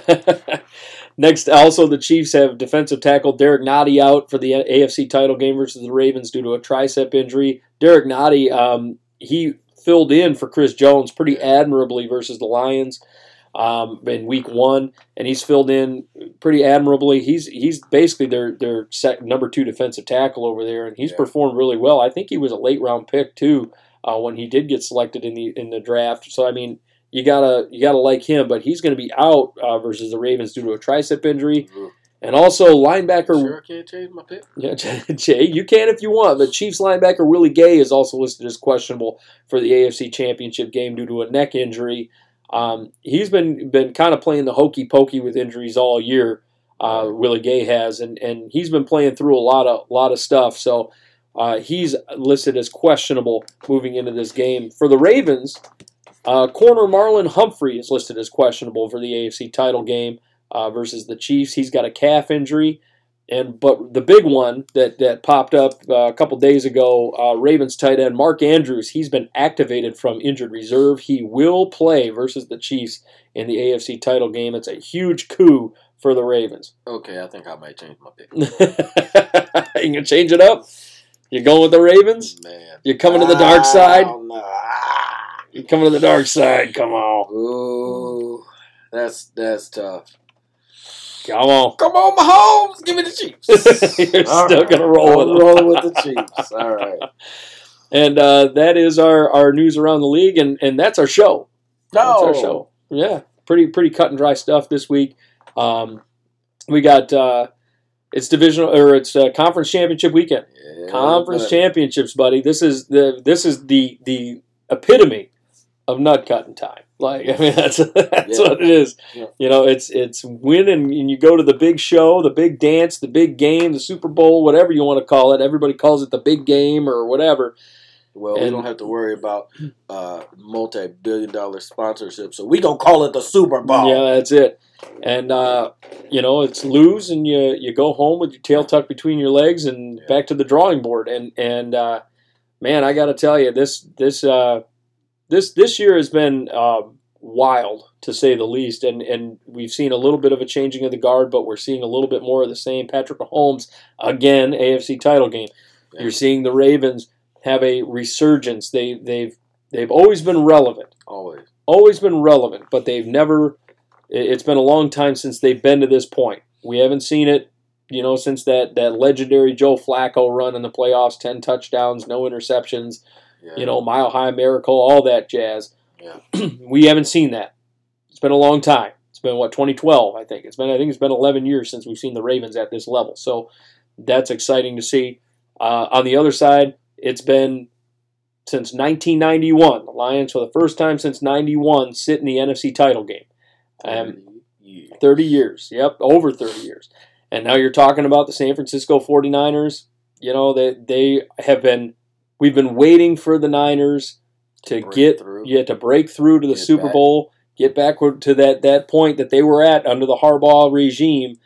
And they did it once and then they lost. Now they're going to try and get back, and then you might have the Ravens waiting for them on the other side. Who knows? A rematch from the lights out. Yeah. The night the lights went out in Georgia. Yep. It's going to be something. Or was it Georgia or was it New Orleans? It sounds better when I say Georgia. Unbelievable. The night they hung an innocent man. And folks, I really, really hope that you have yourselves a wonderful conference championship weekend. We're making white chicken chili around here. Oh, yeah? Yeah, I'm getting ready for that. Conference championship weekend, white chicken chili, beer. Hell yeah. That's the jam. So, and I'm making a little beer cheese dip too. Yeah, buddy. I'm going to experiment with all that. And then Alex was out on the Chris Jericho cruise right now. Big shout out to him and Steel Twins Gaming. They're doing some Steel got the juice. Yeah, they're doing some awesome stuff over there at Steel Twins Gaming. Check them out. They're going to be jumping into that Apollo Justice stuff pretty soon here. They've been doing a lot of different little throwback action. Actually, they've been doing a little bit of N64 stuff and whatnot, which I'm all about because that's that brings me back to my childhood a little bit. So enjoy that. But check them out, Steel Twins Gaming. I think they just moved their streaming a little bit. They went from Wednesdays. I think they're switching to Mondays. So check it out, Steel Twins Gaming. Also, Big Willie Dubs Gaming, our boy Will over there, and actually now he's No Shot Bot. No Shot Bot. No Shot Bot. Check it out. Formerly known as Big Willie Dubs Gaming. He's doing a lot of fun stuff over there with his channel. So check both those out if you're looking to check out some cool video games. Check out some of these streams. These guys are just killing it lately, and they're getting a lot of looks, a lot of followers, and it's good stuff. So check those out. Boots, let's talk about books. Those things that I don't read. Well, yeah. I listen very good to them. Yeah, well, now, are those for you? Is it the books where they're reading to you and then they have to turn the book around to show you the pictures? I moved on from those. Just graduated from those. Yeah, but let's talk about I Ate Cookies Out of the Trash. I Ate Cookies Out of the Trash. Wonderful new book.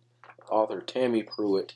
It reads like a conversation, but it's not a boring one. If you have issues with weight, you have issues with self-esteem, issues with negativity, there's a plethora of issues that you may be going through, and there's something in this book for you. Yep. It is therapeutic. It is funny, thought-provoking. It's a wonderful book. Read it. Yeah. But you can only read it if you order it online. You can't just walk into a store. We don't do that around here. You got to order. Amazon.com, BarnesandNoble.com. It's on Apple Books. Get it, download it, read it, and reread it. Yep. And by the way, we got to pause here real quick on talking about our sponsors here because we have breaking news. We have breaking news. Per ESPN, per Jeremy Fowler. Wait a minute, we need a breaking news song. Well, dun, dun, dun, dun. Well, don't worry. We'll put it in there. But the Lions are... You don't want to use that one? Really? Dun, dun, dun, dun. Is that what our new... All right. The Lions are not activating Zach Ertz off the practice squad ahead of Sunday's NFC title game. So he will not be playing in the NFC title game in spite of signing him. Oh, well, that's okay. He'll just be playing in the Super Bowl. Oh, bold. Bold. But yeah, that's a thing. Moving back to our sponsors, let's talk about Patch Miracle Photography. Hey, our boys over at Patch Miracle, they do awesome work. They the best photographers around. Andrew, his wonderful wife Chantel, they are tremendous. You're looking for wedding photos, you're looking for graduation photos, you're looking for baby pictures, you're looking for first birthday pictures. Talk to them. You're looking for maternity pictures. You're looking for engagement photos. You're looking to do that sexy boudoir shoot for that special someone in your life. Check them out, PatchMiraclePhotography.com. The best photographer in the Metro Detroit area. Highly recommend them for all your special occasions. They do outstanding work. These are high quality pictures, and they made me look like a supermodel. Yeah. Yeah, I look damn good in my wedding photo. I can say that. I thought she was marrying Brad Pitt. I wouldn't go that far. I had to look 3 times. Damn. But check it out, Patch Miracle Photography. You can find them on Facebook, or you can check it out, PatchMiraclePhotography.com. And get yourself some pictures taken. Also, Face Kicked Apparel. Our boy Sean Stockmeyer, his awesome wife Lisa, they're doing all kinds of stuff over there with these shirts. If you want custom shirts, hats, hoodies, pants, you name it, you pick it, they stick it at FaceKickedApparel.com. And as usual, Boots, get your face kicked in with savings. That's right. Also, let's talk about IYTmassage.com. It's Hey. your time massage. Hey, I hear somebody in this room is getting a massage here pretty soon. Oh yeah. Yeah. Huh. Well, when is it then? Scott? Well, Boots, I hear it's you. What? You're gonna get a first-hand account. Yeah. It's your time massage, the best massage therapist in Metro Detroit, and guys, I got to tell you, I'm excited. Boots, I'm excited for you.